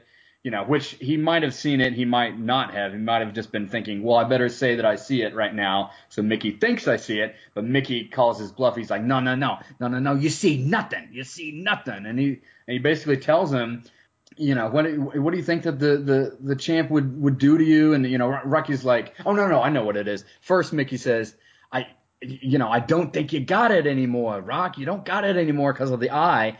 And Rocky's like, well, you know what, Mick? I think, you know, maybe it's you that ain't got it no more. And Mickey's like, yeah, good point. That's a very good point. And straight up out of nowhere, Mickey just slaps him in the face, you know, to prove, first of all, I still got it. Second of all, you didn't see that coming. And he tells Rocky, he's like, Rock, you did not even see that coming, did you? He's like, what do you what do you think that would be if that was the champ? He's like, that came from me, just a broken down old man. What do you think the champ would do to you? And Rocky's like, I think he'd probably, hurt me bad. And then Mickey goes, no, he'd hurt you permanent. Permanent, Rock, he'd hurt you permanent. It's a great scene. Great. One of the best scenes of the movie. And Mickey even reiterates, he's like, every boxer thinks he's got one great fight left. You don't. And so Mickey's trying to protect this guy. The champ is going to murder you. You can't see out of your right eye. I believe it's right eye because he's a lefty. Yeah, I think it was the right eye, yep. And so Rocky says, well, if you won't train me, how about I just work in your gym? And Mickey's like, why? You're royalty. You don't want these boxers to see you, slopping around spit buckets and picking up their towels. And Rocky's like, I need the money, Mickey. That's all I got. And so it's like a very, very sad scene. This is the lowest Rocky will ever get at any point in the movies, including right after Apollo dies, spoiler in part 4. But this is really Rocky's lowest moment where he has to beg Mickey for a spit bucket job. Yeah, and he tells Mickey, I got to be around it, I think is the way he words it at the end. And it's a great acting bit from Stallone. You can tell he's, the character is pretty choked up when, he swallows his pride and just says, can I have that job just carrying around the buckets and everything? And Mickey agrees, and Stallone just has this bit. He just barely gets out the phrase, thanks a lot, Mick. And you can tell it's like he's got a big lump in his throat, because he knows how much pride he had to swallow to even ask for that, and for Mickey to agree, to let him. Yeah, it is really the lowest moment of the film. Yep, and here we go. Here comes the big turning point in the movie where Rocky is not going to box. Mickey won't let him box. Adrian doesn't want him to box. He doesn't really have it in him. But now he's going to get goaded into this fight because now we go back to this being the Apollo Creed story. And this is a scene that I like where Creed's advisors are telling him, you do not want to fight Rocky again, but Apollo will not listen to them. Oh yeah, his pride. Yeah, Apollo. He's one of those characters. Well, since you said spoiler alert in 4, he died because of his pride. But yeah, he's trying to figure out how to get Rocky back in the ring. They keep telling him, no, let's move on, some fresh meat or whatever. And he's got his trainer manager there that says, oh, it's one of the best lines of the movie that I don't think a lot of people remember, because it's not that character wasn't very big in that film, but he becomes Rocky's trainer later. But he says to Apollo, he's like, I saw you beat that man like I never saw no man get beat before, but the man kept coming after you. We don't need that kind of man. Yeah, that's a great line. I love that. I have that circled on my notes too. Yeah, it's a perfect line. It's a perfect line. And Apollo, he kind of says something like, do you think I won, or do you think I beat him, or whatever? And the trainer doesn't really give an answer, which kind of answers the question. He's like, you won on points. Yeah, Apollo's like, I won, but I didn't beat him. That's what it is. Apollo wants there to be no question in anybody's mind. He wants to prove that the first time around that he just got lucky. Anybody can just, a lucky punch. A puncher can beat a boxer if they just get lucky and hit the guy on the chin just right. Yeah, anybody can get lucky. He wants to prove that that's all it was. He got lucky the first time around. He wants there to be no question in anybody's mind that he is the undisputed champ, and he cannot let it go. And the trainer keeps telling him, I know what you're feeling. Let it go. Let it go. You're the champ. And you know what? I can buy this. I can buy that Apollo would feel this way because I could see in real life that happening. Exactly. Because he says my kids are getting teased in school. It's unrelenting. I have to do something. That's all anybody ever talks about is they pick on me and my kids and say that Rocky beat me. Exactly. And then he has his other little, advisors, his team that's sitting there listening, and one of them says something like, do you realize if you go this route of really antagonizing him publicly to get him in the ring, you realize that you're setting yourself up to be the bad guy? And he's like, I don't care, man. Whatever gets him in the ring. So he's fully prepared to embrace the role of the villain in this, rematch saga. Yeah, that's one thing I think people forget between the first and second movie. In the first one, Apollo is this huge hero. In the second one, he's not. Now Rocky's the hero. They've really flipped roles. Like nobody's really cheering for Rocky until the end of the first movie. And so in this one, they're cheering for Rocky like 100% at all times. Yeah, because Apollo really does a heel turn here. And again, I'm not entirely sure if he would go this far with it, but in the movie, he's like, embarrass Rocky, humiliate him, shame him into fighting me again. And his advisors are saying, he's all wrong for us, baby. That's the other line. Yeah, that's right. Yeah, he's like, he's all wrong for us, baby. Get some fresh meat. But yeah, that is why Rocky 2, I think, is so effective because Apollo does this massive heel turn and he's going to start shaming Rocky and he's going to challenge his pride. And from here on out, Apollo's like putting out ads in the newspaper calling him the Italian chicken or the stallion chicken. Yeah, Apollo Creed versus the Stallion Chicken. Yeah, is a little like a caricature type piece of artwork in the paper or whatever. Now, why did he pick the stallion chicken over the Italian chicken? I don't know. I kind of think it would have worked better the other way. Italian chicken. Once again, his advisors have let him down.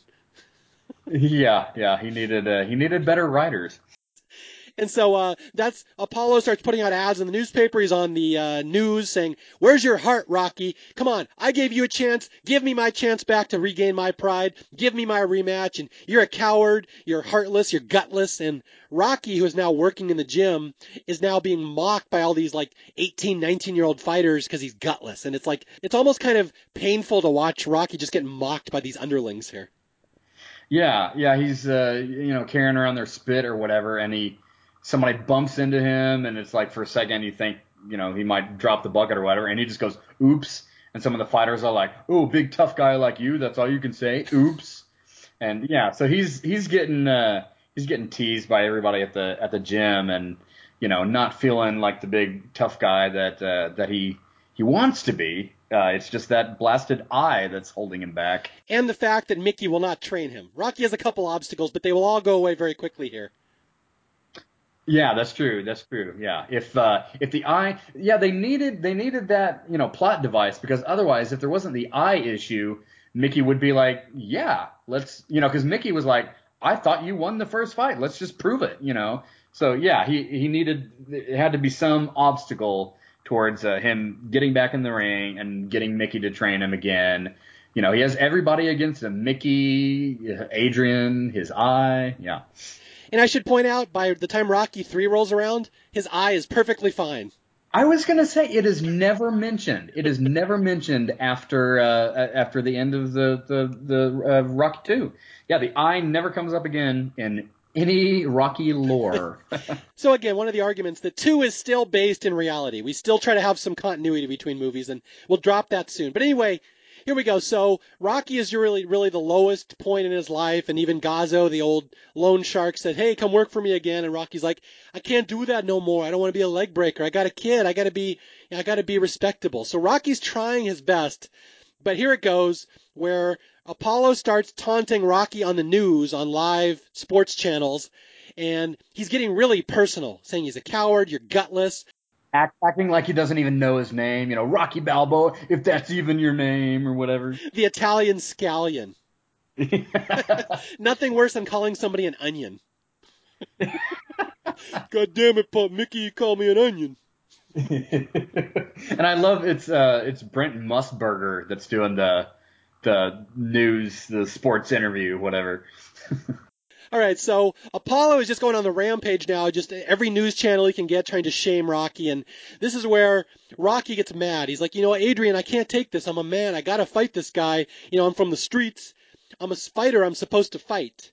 And this is where Mickey, I think at the same time, sees Apollo saying all this crap on the news, and he gets mad too. He's like, that son of a brah, brah. Yeah. So Mickey comes over to the house and he bangs on the door. He's like, "Rock, you know what we got to do." And from here on out, Rocky will start the training montage with Mickey, but it's very half-heartedly, which I really like here. It's not quite the full training yet. Yeah, they held back a little bit because yeah, you're not getting the typical training montage with the music yet. Mickey just shows up after seeing that, the news, the sports bit, where they're like, The only problem is, where is Rocky Balboa? Where is the man? Will he show his face? Will he take the rematch? Whatever. Mickey shows up. I think we ought to knock his block off. Absolutely.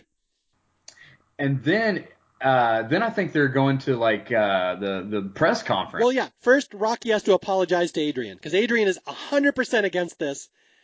And she's like, "We don't need this, Rocky." He's like, "I'm becoming a nobody again. I gotta get back to where I was." And she's like, "We'll get by." And he's like, "I don't want to get by. I want you to have good things. I want the kid to have good things." And he says the quote here is, "I never asked you to stop being a woman. Please don't stop me from being a man." Yeah, that's a great line. That line is in the trailer. I remember that part. And he just says he's going to go train with Mickey. He's going to box again. And she just lowers her head. And all he can say is, "Sorry." So he will never have Adrian's approval, and that's the problem here, is that she will not, or he cannot give it his full effort until he knows that she's behind it, and we will get that later. Okay, here's the press conference.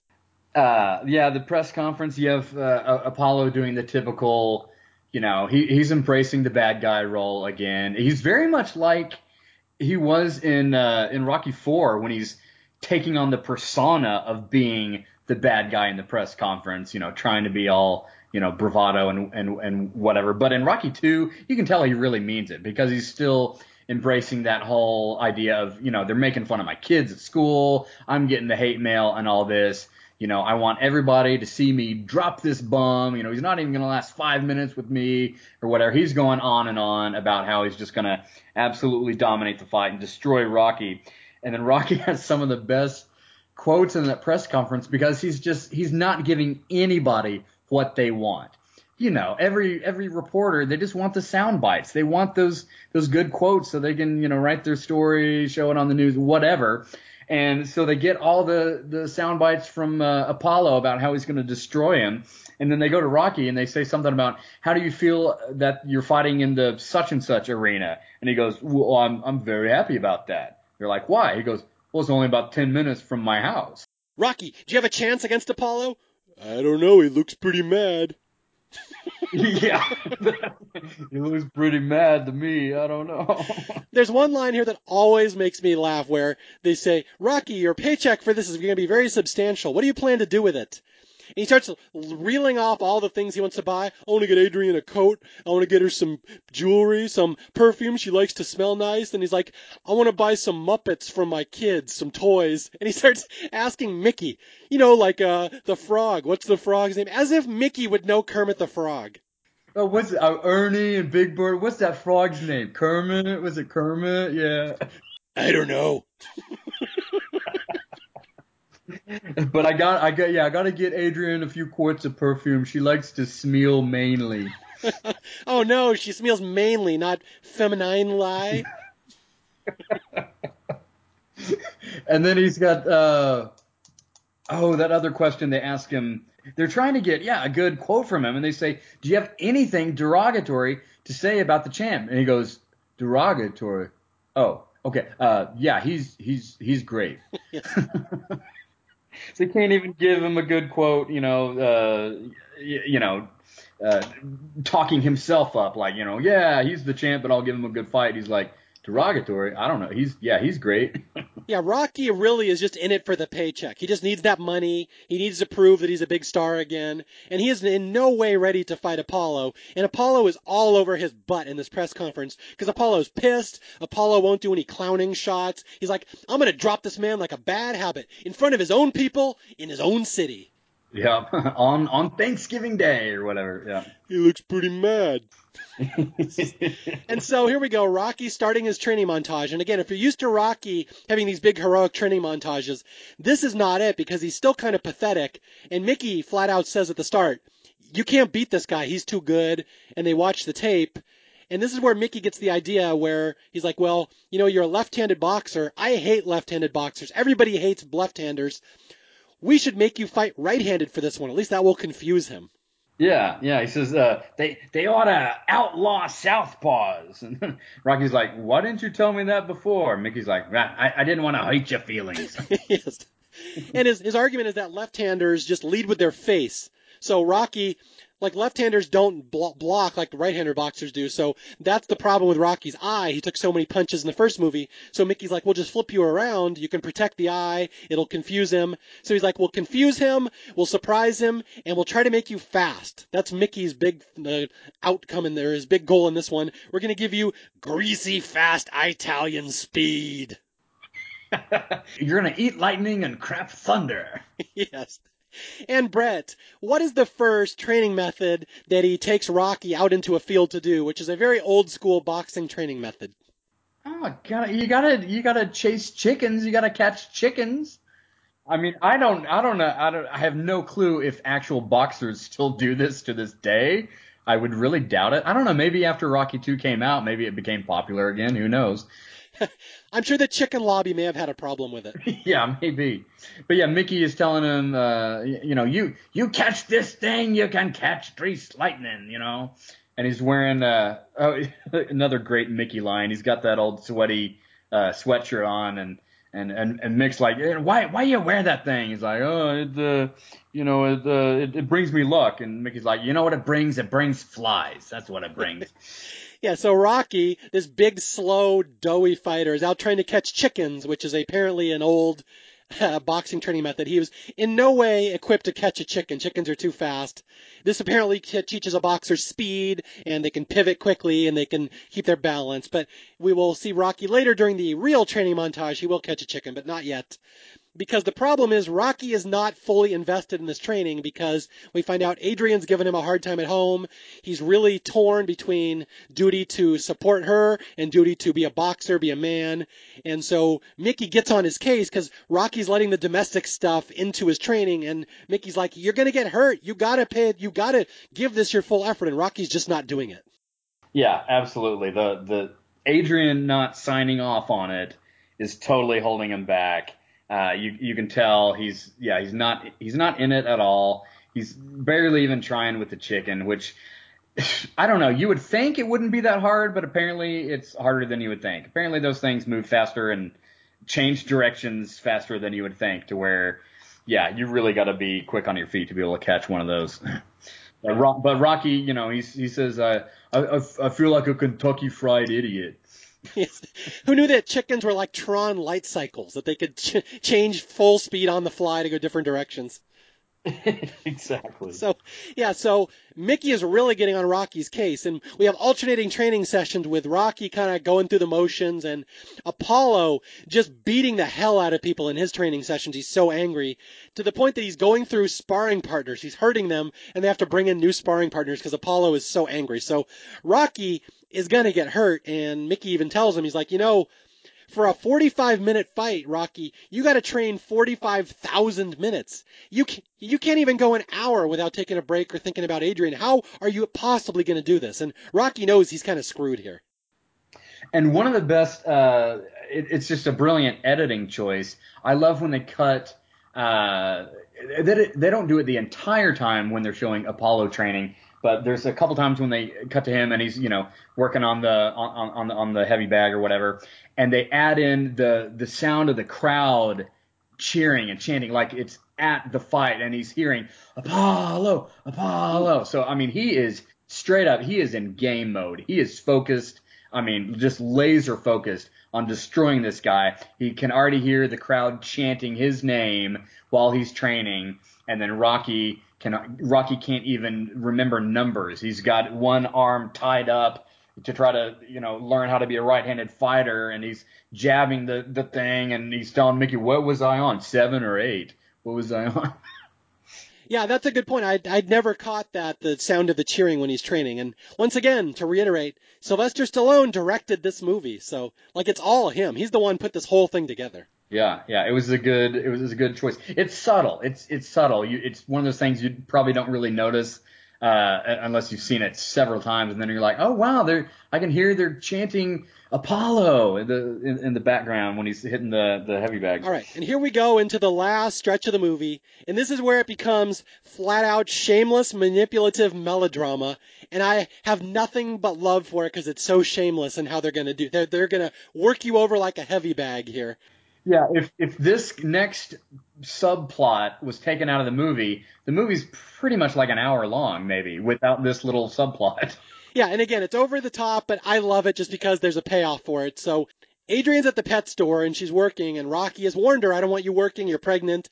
And Paulie, her brother, comes over and says, why are you giving Rocky a hard time? You know, you're making him divide his attention. You're killing him. You're going to get him hurt. And she's like, stop saying that. And they start arguing. And in the middle of this, she goes into premature labor because of all the stress and the carrying things at work. And we're going to yada, yada, yada over the couple details here that she's going to rush to the hospital. She will give birth a month prematurely, but all this stress has caused her to hemorrhage and start bleeding. And now she's in a coma. And Adrian will be in a coma for the next 30 minutes of the movie, and Rocky is going to be devastated. Yeah, I mean, as if he's not at the lowest of the lows. Now his wife, his one safe place is in a coma. He doesn't even want to see his newborn son. He's like, no, I got to see them together. He literally does not even meet his child until, and I don't know how long the actual time, if it was like days or weeks, how long the coma is. They really don't delve into that, other than you do get the sense that it was a substantially long time. Yeah, I would just guess probably about 2 weeks Yeah, because yeah. they have to have time to train later. But yeah, she's in a coma for probably a couple weeks, and the next half hour of the movie is Rocky just dutifully at her side. He won't train, he won't go out, he just sits by Adrian's side. He defies visiting hours. He like sits there and talks to her. And he reads to her. He practices reading a book, call back to earlier in the movie, and he apologizes. He's like, please come back, and he's crying. And Stallone does a lot of really good acting here, actually.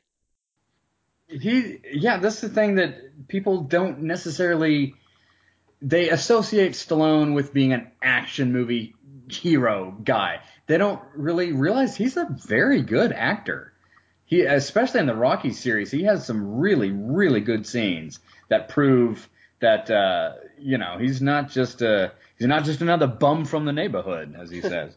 But yeah, the whole idea, if this movie is going to work for you, depends on if you buy into this subplot of Adrian being in a coma and Rocky just tearing his heart out. I mean, it's really heart wrenching, him talking to her and like saying, sleep as long as you want. I'll be here when you wake up. I won't see the baby until you're here with me. We got to see it together. And he's just in tears. And, Mickey's stopping by and Rocky like goes to the church every night and prays. And Mickey like, Yeah, yes, if there's a chapel at the yeah, and, hospital, yeah. and Mickey's warning him, like, we got to call off this fight. You are not in the right mental space to fight. And Rocky's like, Rocky can't give him an answer. Rocky doesn't know his whole world is turned upside down because Adrian's going to die and he doesn't know what to do. So he's just wrecked. Yeah, and Mickey has that, it's a perfect Burgess Meredith showcased scene where he's standing up, Rocky's just sitting there in the chapel and he's like, you went toe to toe with the champ, you have a shot at the biggest title in the world. And in case you're not aware of that, all this happens pretty soon. And you're not ready, Rock. You're not ready. And then again, one of my favorite Mickey lines. He stops himself. He goes, "Now, I don't I don't want to get mad in a biblical place like this." I love the way he phrases that he calls the chapel a biblical place. Don't lay down, Rock. He's going to kick your face in. He wants to bury you, humiliate you.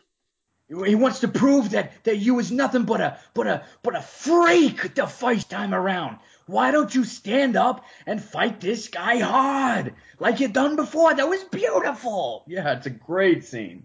Yeah, and Rocky again, just this whole movie has been an hour and a half of crapping on Rocky. Everything that could go wrong has. He's at his lowest moment. Although we get a very poignant scene where he writes Adrian a poem. Yes. Like, remember when we was on ice skates? And I don't remember the rest, but it's not good at all, but it comes from his heart.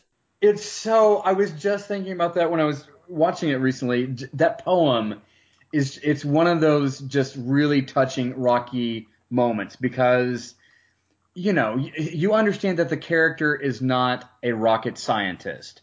He's not. He doesn't have the brains at all, but he's got the heart. And he writes this poem that from a poetry standpoint, it's probably not something anybody would really consider good, or they might think it was written by a second grader or a third grader or something. But it's from him and it's from his heart. And he says, yeah, he's talking about the ice skates, and he says, here's how he rhymed it. It's like, that was our first date, and after that, everything was great. I mean, that's how the poem goes. It's really, childlike in a sense. And then he has, it's so random how he puts this in the poem. He says, so no matter where you go, Atlantic City or in the snow. The Atlantic City part is just so random. I love that. I'm almost surprised that he didn't somehow work in the word zoo. I'm in love with you and I want to take you to the zoo. Sorry if I gain weight and get fat. I just want to know where's your hat. Oh my gosh. You're a good dame. You're very damely, and I just want to smeal mainly. Take you out for dinner, we get a taco, and then some girl will say, screw you, creepo. Oh my gosh. Yeah, it's a great poem. It's Rocky at his most heartfelt. So you had some problems with his use of iambic pentameter? I'm just saying if some like English majors or poetry geniuses got their hands on that, they'd probably be like, "Yeah, are you telling me this was not written by a kindergartner? What?" Wait, you say you got through ninth grade? There's no way you got that far, Rocky. Oh All gosh. right, so Rocky reads his heartfelt poem to Adrian, and it's very touching and very sweet. And again, there's been no heroic Rocky in this movie for a good hour and a half. He's just been beaten down. But soon after that poem, we get the shot of Adrian's eyes, her eyes finally kind of open. And again, we're about to get hit with one of the greatest knockout punches in movie history. You don't see this coming, and it's so amazing. Where I'll set this up and then I'll give you the honor, Brett. Oh yes. All right. So Adrian wakes up and, there's a joyful reunion. He's like, I knew you'd come back. And she's like, I wouldn't leave you, Rocky. And he's so overjoyed that he can get back to his life. His wife is back and they bring the baby in and she gets to hold the baby. They see their baby. Rocky Jr. is his name for the first time. Although by later in the movies, Rocky forgets his kid's name. He just calls him the kid. Yeah, you're right. He was called the Kid in probably 3 and 4, and then in 5 he's like Robert, I think is what they call him. Change his name. He's black and his name is Jamal by the fifth movie. Okay, so here we go. You do not see this coming. It's the greatest 180-degree turn in a movie where Rocky's like, I did everything for you, Adrian. I just love you. I'd do anything for you. And she's like, well, there's something you can do for me. And he's like, what's that, Adrian? And Brett, I will lead you into the greatest scene in movie history here. Oh my gosh. Yes, it does come out of nowhere. Yeah, he says, if you don't want me mixing with Creed no more, we can figure out some other type of way. And then yeah, she says, well, there's one thing I want you to do for me. And he says, what? And she says, come here, kind of like get in close so you can really hear. He's like, what? And he comes in closer. What? And then she just says that one word. Win. Cue the music, ding, and Sly's reaction, and she says it again. Win, ding, the music is starting, cut to Mickey. What are we waiting for? Take this. He like hands his hat to somebody. He's like, literally, we need to start training right now is his idea, and leads you into the montage. And I don't know. There's probably film history buffs that would know way more about this, but I want to say that Rocky is probably what made the sports montage, training montage, a thing. I mean, it's like a staple of sports movies, not just boxing or martial arts or whatever. Basketball movies, hockey, football, whatever. I don't know of any movie before Rocky that really featured training montages as such a big element of the movie. Yeah, no, I agree with you. I just heard the other day someone said, oh, you're doing Rocky 2? Well, you can make the argument that Rocky 2 invented the modern sports movie. Yeah, exactly. I was just thinking how there's that South Park episode where I think it was about like snow skiing or something, and they even parody it. They're like, well, so if you're gonna get better, you know what you need? You need a montage. You need a sports montage. We'll show the passage of time, and you'll get a little better on every shot. Whatever. That's from Team America, I think. I want to say it was South Park, is what I'm thinking of. Yeah, but they've made. Oh, okay. But those guys, Trey Parker and Matt Stone. Yeah, they've been riffing on Rocky for years. Rocky invented the montage, and Rocky 1 has a couple amazing montages.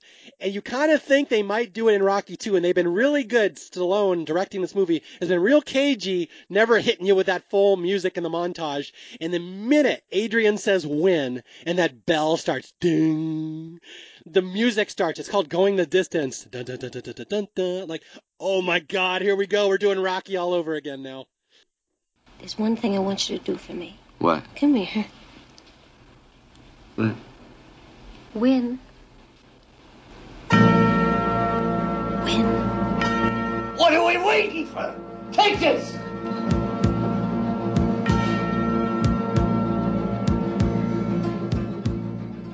It's the best. I mean, not just in the Rocky movies, it is one of my favorite movie moments of all time. Is that the dialogue leading up to her saying when, cueing the music, starting that montage. It chills every time. Even if I have seen it a billion times, I still get chills. Oh yeah, I teared up today just watching. I know it's coming. I just have so many fond memories of being at Mariner games when they play that highlight, seeing that clip replayed on like highlight specials of Rocky movies. Like I just love that moment. And it's all from here on out, like maybe the greatest 30-minute stretch of any movie ever. So we go right into the montage, and again, it's pure 100% the crowd cheering for Rocky now, because now Adrian's bought in on him training, and that was the one key. So now he's going to give it his all, and he's going to go give Creed the what for. And so we get the whole montage of him doing the one-arm push-ups, jogging, hammering metal, pull-ups in the park, doing sit-ups, and all throughout it you hear Paul or Mickey screaming faster, faster, because what he wants is speed. Faster, faster, speed, speed, speed. And it culminates in Rocky finally catching the chicken, the dreaded chicken. Yes, right at the end of that montage, yeah, he does. He catches the chicken, and then it shows Mickey puts his fist up in the air. Oh, we got speed, we got speed, and then it shows him at the heavy bag. You know, he's getting faster and faster. Yeah. Oh, it's a great montage. Great montage. Not only does Rocky catch the chicken, he then chokes the chicken, and that's where Brett's parents turn the TV off. They're like, "You're not watching this." Oh God. That's right. Those are the jokes we do on Staff Picks, Brett. No, I'm all here for it.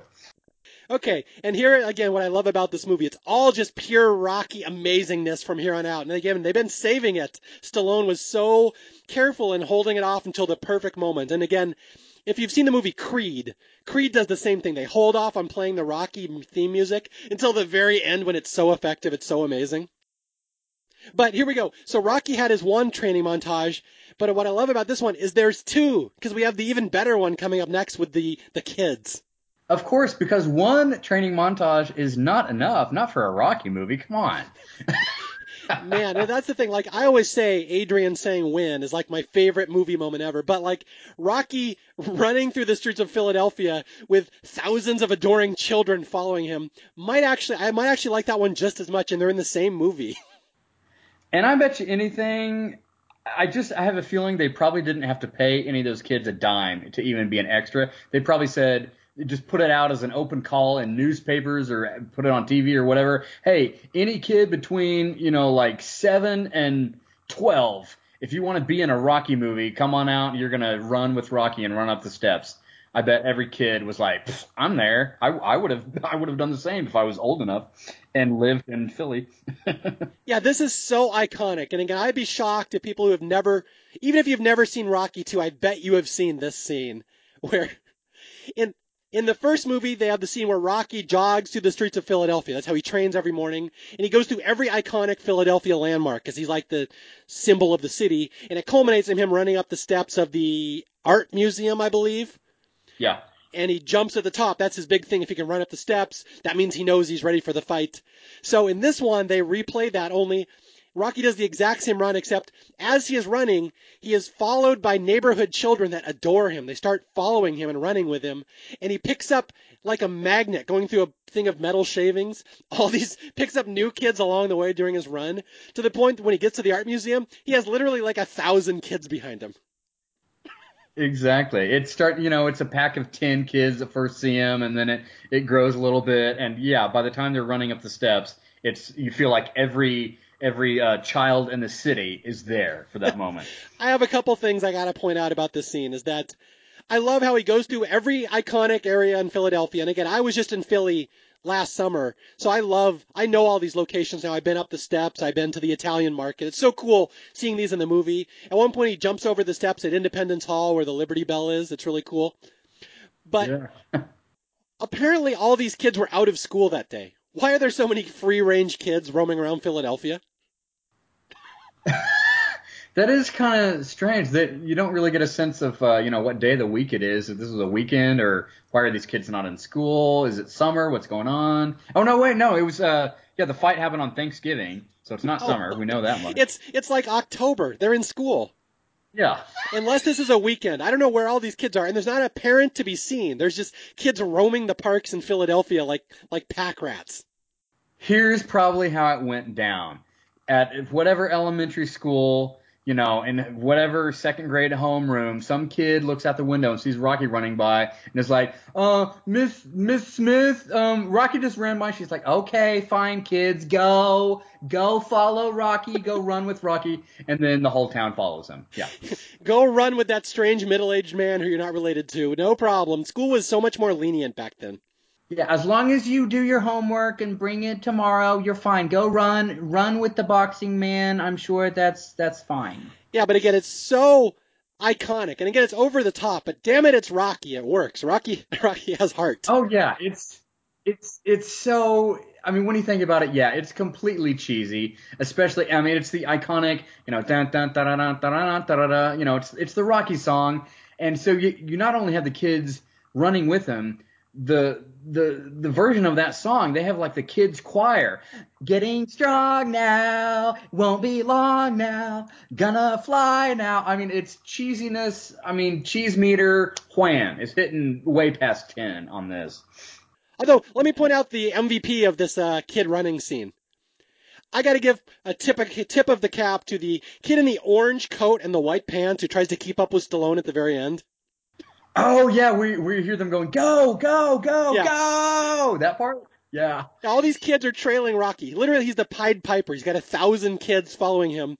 And at the end, Rocky's trying to prove how fast he is now. So he takes off at top speed. And Sylvester Stallone can move. Like, you can see how fast he's running. But one of the kids in the crowd tries to keep up with him, probably like it's an ad lib. And Stallone's like, F that, there's no way. So you see this kid trying his best to break away from the pack and keep up with Stallone, but Stallone ends up just dusting him. It's really funny. It's that extra that's like, screw this, I'm going to get more screen time. Come on, I'm going to try to keep up with that man. Yeah. And that he told every friend of his, he's like, come see Rocky because I'm going to beat him in a race at the end. He told every friend of his. Yeah. Wait, so you won that race? That's not how I saw it. Well, they didn't use that take. They cut that part out and they used the other take where I was already tired. He's like Apollo Creed. Do you think I beat him in that race? Damn it, I didn't beat him, though. I won, but I didn't beat him. But I always love the one kid who tries to keep up with Stallone, and there's no way, because Stallone's too fast. And then they all run up the stairs, and they're all jumping, and all the kids mob him. And they're like, Rocky, Rocky, and it's so cool and iconic. And again, it's cheese times 100%, but I love it. And the awesome thing about that, who has not done something like that in your lifetime? I mean, not even like if you happen to be there in the real place or like a similar art museum with a bunch of steps, but I mean like everybody has parodied that at some point in their life, running up steps, running up a mountain, running up something with your hands in the air, Rocky, Rocky, everybody's done it. It's just, it is what it is. Yes, who among us has not summoned lots of strange children to follow them into a weird location?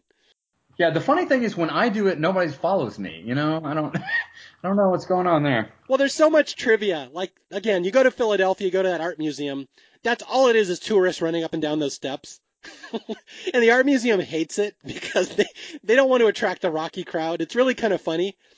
In fact, I don't know if you know this, but there's a statue in Rocky 3, and they ended up putting it at the art museum in Philadelphia, and the city's like, no, there's no way. That is a movie prop. It does not belong with our esteemed art museum.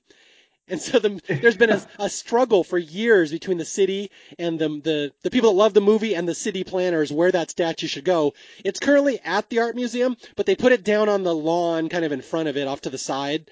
So you have to look for it.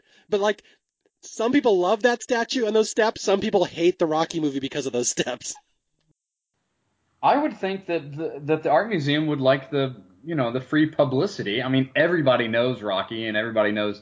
You'd think that they would want that statue just to attract more people or whatever.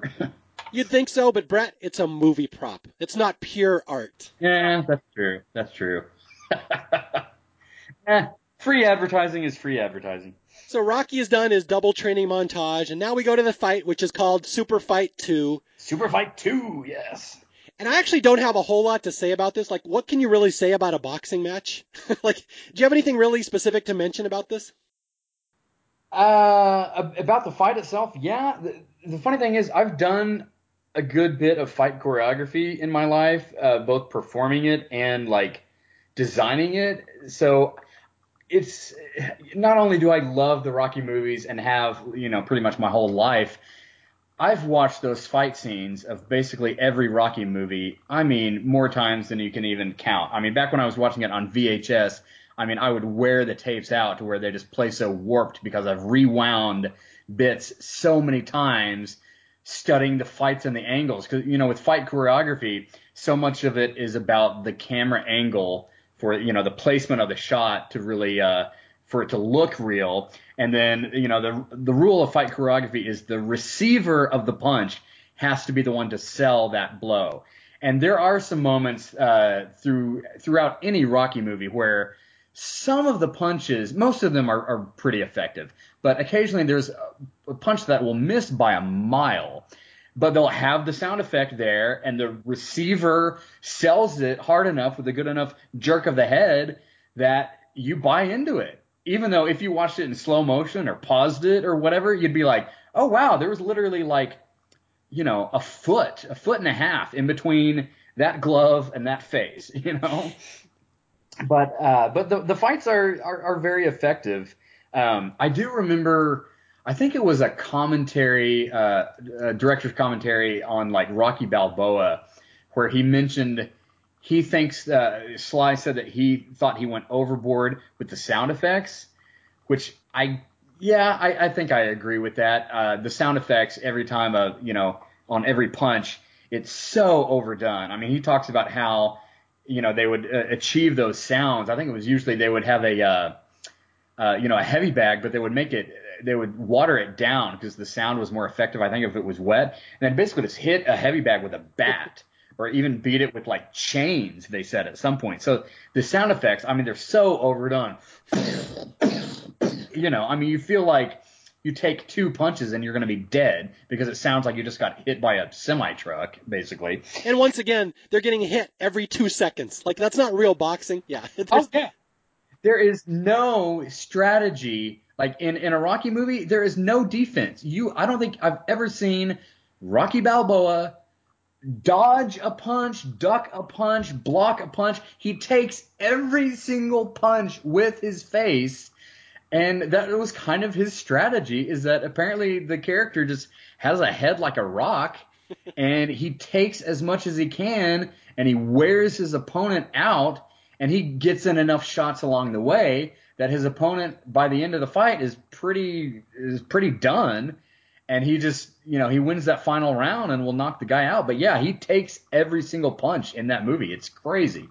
So yeah, the fight in 2 is very similar to the fight in 1. There's not much difference other than there's a couple quotes here that I love where Rocky comes out and the commentator is like, why this fighter of limited ability remains so popular is a total mystery.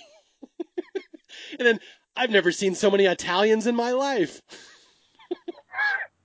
I had forgotten that line until just rewatching it. Yeah, those commentators always had some funny one-liners every now and then. But yeah, the one about so many Italians in one place in my life. The other guy's like, hey, you said that, not me. But yeah, but the crowd is 100% pro Rocky, which is the difference from the first one. Again, he was just lucky to be there. Now he's this huge favorite. Apollo has set himself up as the villain. That's the big difference, although we do have one more quote here at the start where Apollo comes out to the ring and Rocky's like, hey, that's Apollo. And Mickey's like, who'd you expect? And Rocky's like, I was hoping he wouldn't show. I was hoping he wouldn't show up, yeah. But yeah, the whole premise of this fight is that Rocky's the hero, Apollo's the villain, and Apollo is going to pound the ever-loving crap out of him for about 10 rounds. And Rocky's only really agenda is to A, not get knocked out, and B, protect his bad eye until the end of the fight when he's going to go for the knockout. Yeah, Mickey tells him at the, before the start of the final round, switch now to southpaw, will ya? And he's like, no tricks, I ain't switching. I don't need no tricks. Which, I don't know. I guess he wanted to win. He didn't want people to analyze the fight and be like, well, he did some sneaky stuff in the final round and he won. He just wanted to win on his own without switching up his style at the last minute. And yeah, Rocky didn't want to win on tricks. He wanted to win mainly. Yeah, exactly. You can't just smeal mainly. You want to win mainly. So Apollo just pummels Rocky. Rocky takes an absolute beating in this one, and the commentators even talk about it like, this is plain old butchery. It's terrible. And and Rocky's like, he broke my nose again. So like Rocky just gets pummeled in this one, and he almost gets knocked out a couple times. And there's a little moment, and like you have the little one-liners you like. Here's a one-liner that I like in Rocky 2. I have an uncle named David who was kind of a weird guy, and we'd always play. My grandfather had a tennis court, and we'd always be out there playing tennis as kids. And my uncle David loved a quote from Rocky 2. He'd like, "Come on, I'm standing here." So like if you're playing tennis and like you hit the ball and he won't get it, he's like, "I'm standing here." That's straight out of Rocky 2. I don't know why he picked up this quote. He would quote it all the time. It happens right after round 2 when Apollo's like, come on! And Rocky's like, I'm standing here. Yeah. And so I have no idea. My brother and I used to do that, mock that quote all the time. That's my Uncle David's tennis rant. That's awesome. Okay, so here we go. Rocky just gets pummeled. He loses the first 8 rounds. It's not even close, but Apollo can't knock him out. And then Rocky starts coming back because, again, Rocky can take a beating. That's his one thing. He never really takes any damage, even though he's bloody. His eyes aren't working, but he's protecting his one bad eye. And we get all the way up to round 15, and Apollo has not knocked Rocky out yet. And his trainers say, you're ahead on points. You're going to win this on points just like last time. Apollo cannot accept winning on points, so he's going to go for the knockout in round 15. And this is where the fun happens. Oh, yeah. His pride is absolutely getting in the way. His trainer is begging him. Just, don't go toe-to-toe with him. Just stay away. You got him beat on points. And, the commentators are saying it also. Apollo wins this fight as long as he stays away. And, Rocky, one of the most effective things about this fight, you can tell they did do some real hits as far as the fight choreography goes. You can tell there's some shots that they actually shot. They did a different frame rate, so it's literally shot in slow motion, and you can tell that, they did some punches actually connecting. You can see Stallone's face and cheek just like jiggle, on 2, 3, maybe 4 hits. That's really effective. But yeah, getting up to that last round, they get to the center of the ring, and Apollo, before the round starts, says, you're going down, and Rocky goes, no way, which very, very different from the round 1. They go to the center, and I think Apollo said the same thing. You're going down. And Rocky nodded his head and agreed with him. Like, yep, I know, I am. But by the end of the fight, he's like, nope, no way. All right, so here we go. One of the most iconic sports movie endings ever, where Apollo just keeps up his ritual of trying to knock Rocky out and pound him, and Rocky's been fighting right-handed this whole movie, and then Rocky switches. He does the trickery that he didn't want to do because he gets mad, I think, and he turns around and starts pummeling Apollo with his left hand, and Apollo's not ready for it. I think Rocky catches him, and it's just Rocky pummeling him and the crowd going crazy because Rocky's going to win this fight, and it looks like it's going to be a knockout. And then we get this really interesting scene where Rocky hits Apollo and he loses his footing because he swings so hard, and they both go tumbling to the ground in slow motion. And we cut back to Adrian at home listening to it on the radio, and she gasped. She's like, Yes, yeah. Oh, yeah, that's right. Total different contrast to the first movie. Adrian, doctor's orders. Adrian could not be at the fight, so she's at home watching on TV with Paulie, who surprisingly is kind of a small role in this movie. But yeah, he does that. It's like left hook after left hook after left hook. Finally hits Apollo with the one that knocks him down. But yeah, he slips and so he falls. So they're both on the canvas. Great slow motion shot, and the referee counting starts in slow motion. Great ending. I'm getting chills just thinking about it again.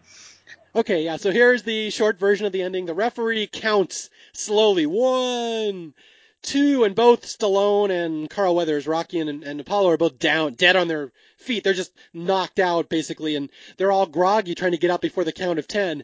And they both start climbing up, and it's all very slow motion and dragged out, and you see Adrian holding her hands over her eyes, and Apollo's wife holding her hands over her eyes, and everyone's just tense. And they both get up to the count of 8. And then right when they get to 8, Apollo suddenly kind of blanks out and slides back down the ring post, and Rocky somehow pulls himself up on the rope, and the referee turns around at the count of 10, and Rocky Balboa is standing up, and Apollo's knocked out, and all of a sudden, much to the delight of probably every single person in that theater, again, I'm just getting chills thinking what that theater must have been like, Rocky has won the fight, and the music starts, and oh my God, it must have erupted in that theater. I can imagine strangers turning around to people in the row behind you and like high-fiving each other, that Rocky won. I mean, I can imagine that. That would be awesome to think about back in 1979. I'm so jealous of the people who saw this in the theater. This has got to be my number one over anything. This is my number one theater movie. I'm so jealous I didn't get to see it, but man, even now when I watch it, I get chills when Rocky wins. Rocky is somehow now the heavyweight champion of the world. And again, you have to remember he didn't win the first one, and there was no hint he was going to win this one at any point in the movie because he's getting pummeled. But, I mean, it has to. The sequel he has to win. It doesn't make sense if he doesn't. But he does. He's now the heavyweight champion. Adrian jumps up. He and his wife are going to have a world-class, rich life now. Everything's going to go well for him. And it's just an amazing happy ending after what's really a bummer of a movie for the first 90 minutes. Yeah, and he's got the great line. Oh, it's still, as far as favorite movie moments, I've got the win thing from Adrian, but Rocky's line he says to his wife after he's got the heavyweight belt is another one of my most iconic favorite movie moments ever. I'll let you set that up if you wanted to. He yells, "Where's your hat?" No, this is where we do the traditional boxing ritual of right after two people have pummeled the crap out of each other, now you interview them, which just seems like the worst possible time to interview them. So Rocky's like, no, he's like, he holds up his belt, he says, this is the greatest moment of my life. This is better than even my kid, or almost as much as my kid being born. I want to thank Polly. I want to thank Mickey. And you and Adrian. Yo, Adrian, we did it. Or I did it. Oh, yeah. And that's where the whole, everybody quotes, yo, Adrian. That it's not from Rocky 1. It's Rocky 2, I think is the only. Well, I could be wrong if he ever said specifically the word yo, but the moment that sold it, that became the iconic catchphrase of yo, Adrian, is from the end of Rocky 2. I just want to say one thing to my wife who's home. Yo, Adrian, I did it. I think he does say in the first one, but it's sad. It's like, it's not happy. It's like, hey, yo, Adrian. This is the first yo, Adrian. So it's the happy version. Exactly. It wasn't, yo, Adrian, you want to go to the zoo? So, and we end right there. We go right to the end credits with Rocky holding up the belt. And man, like you ever talk about a movie, people coming out of the theater all excited and jazzed up. That was the one. And again, I just wish I could have seen this. And again, I love Rocky 3. Rocky 3 is now he's rich and successful and he loses his edge, the eye of the tiger. He loses his championship to Mr. T. Although I do not buy that Rocky Balboa would be a good champion. I think he would have lost within a couple title defenses. I don't buy the story, but 3 is fun. But again, 2 is still very much in the realm of reality. I really love it and I have nothing bad to say about it.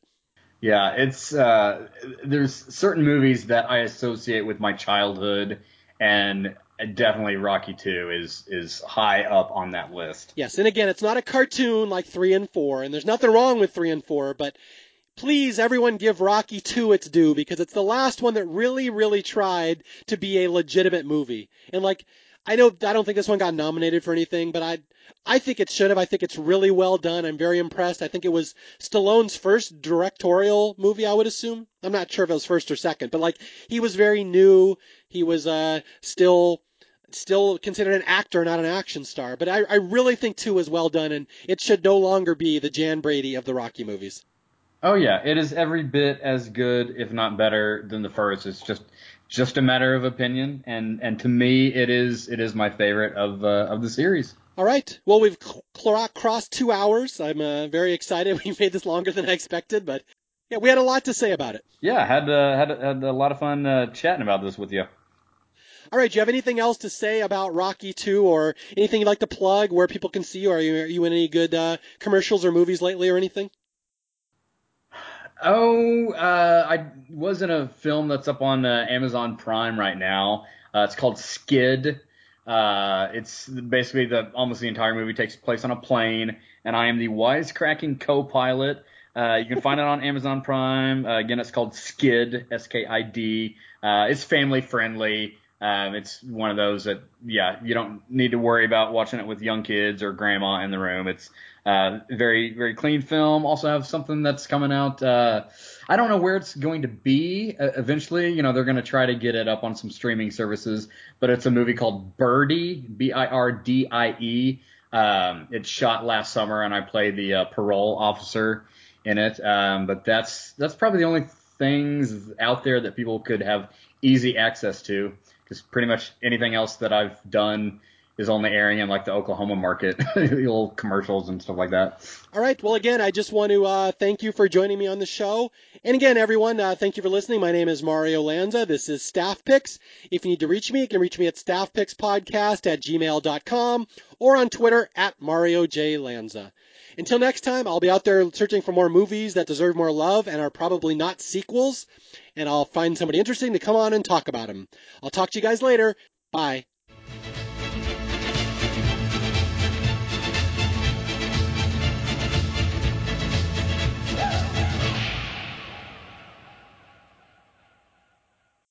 Why don't you go get some sleep? Oh, no, I feel great. Listen, I've been thinking, if you don't want me mixing with Creed no more, we'll make out some other kind of way, you know? There's one thing I want you to do for me. What? Come here. What? Win. Win. What are we waiting for? Take this!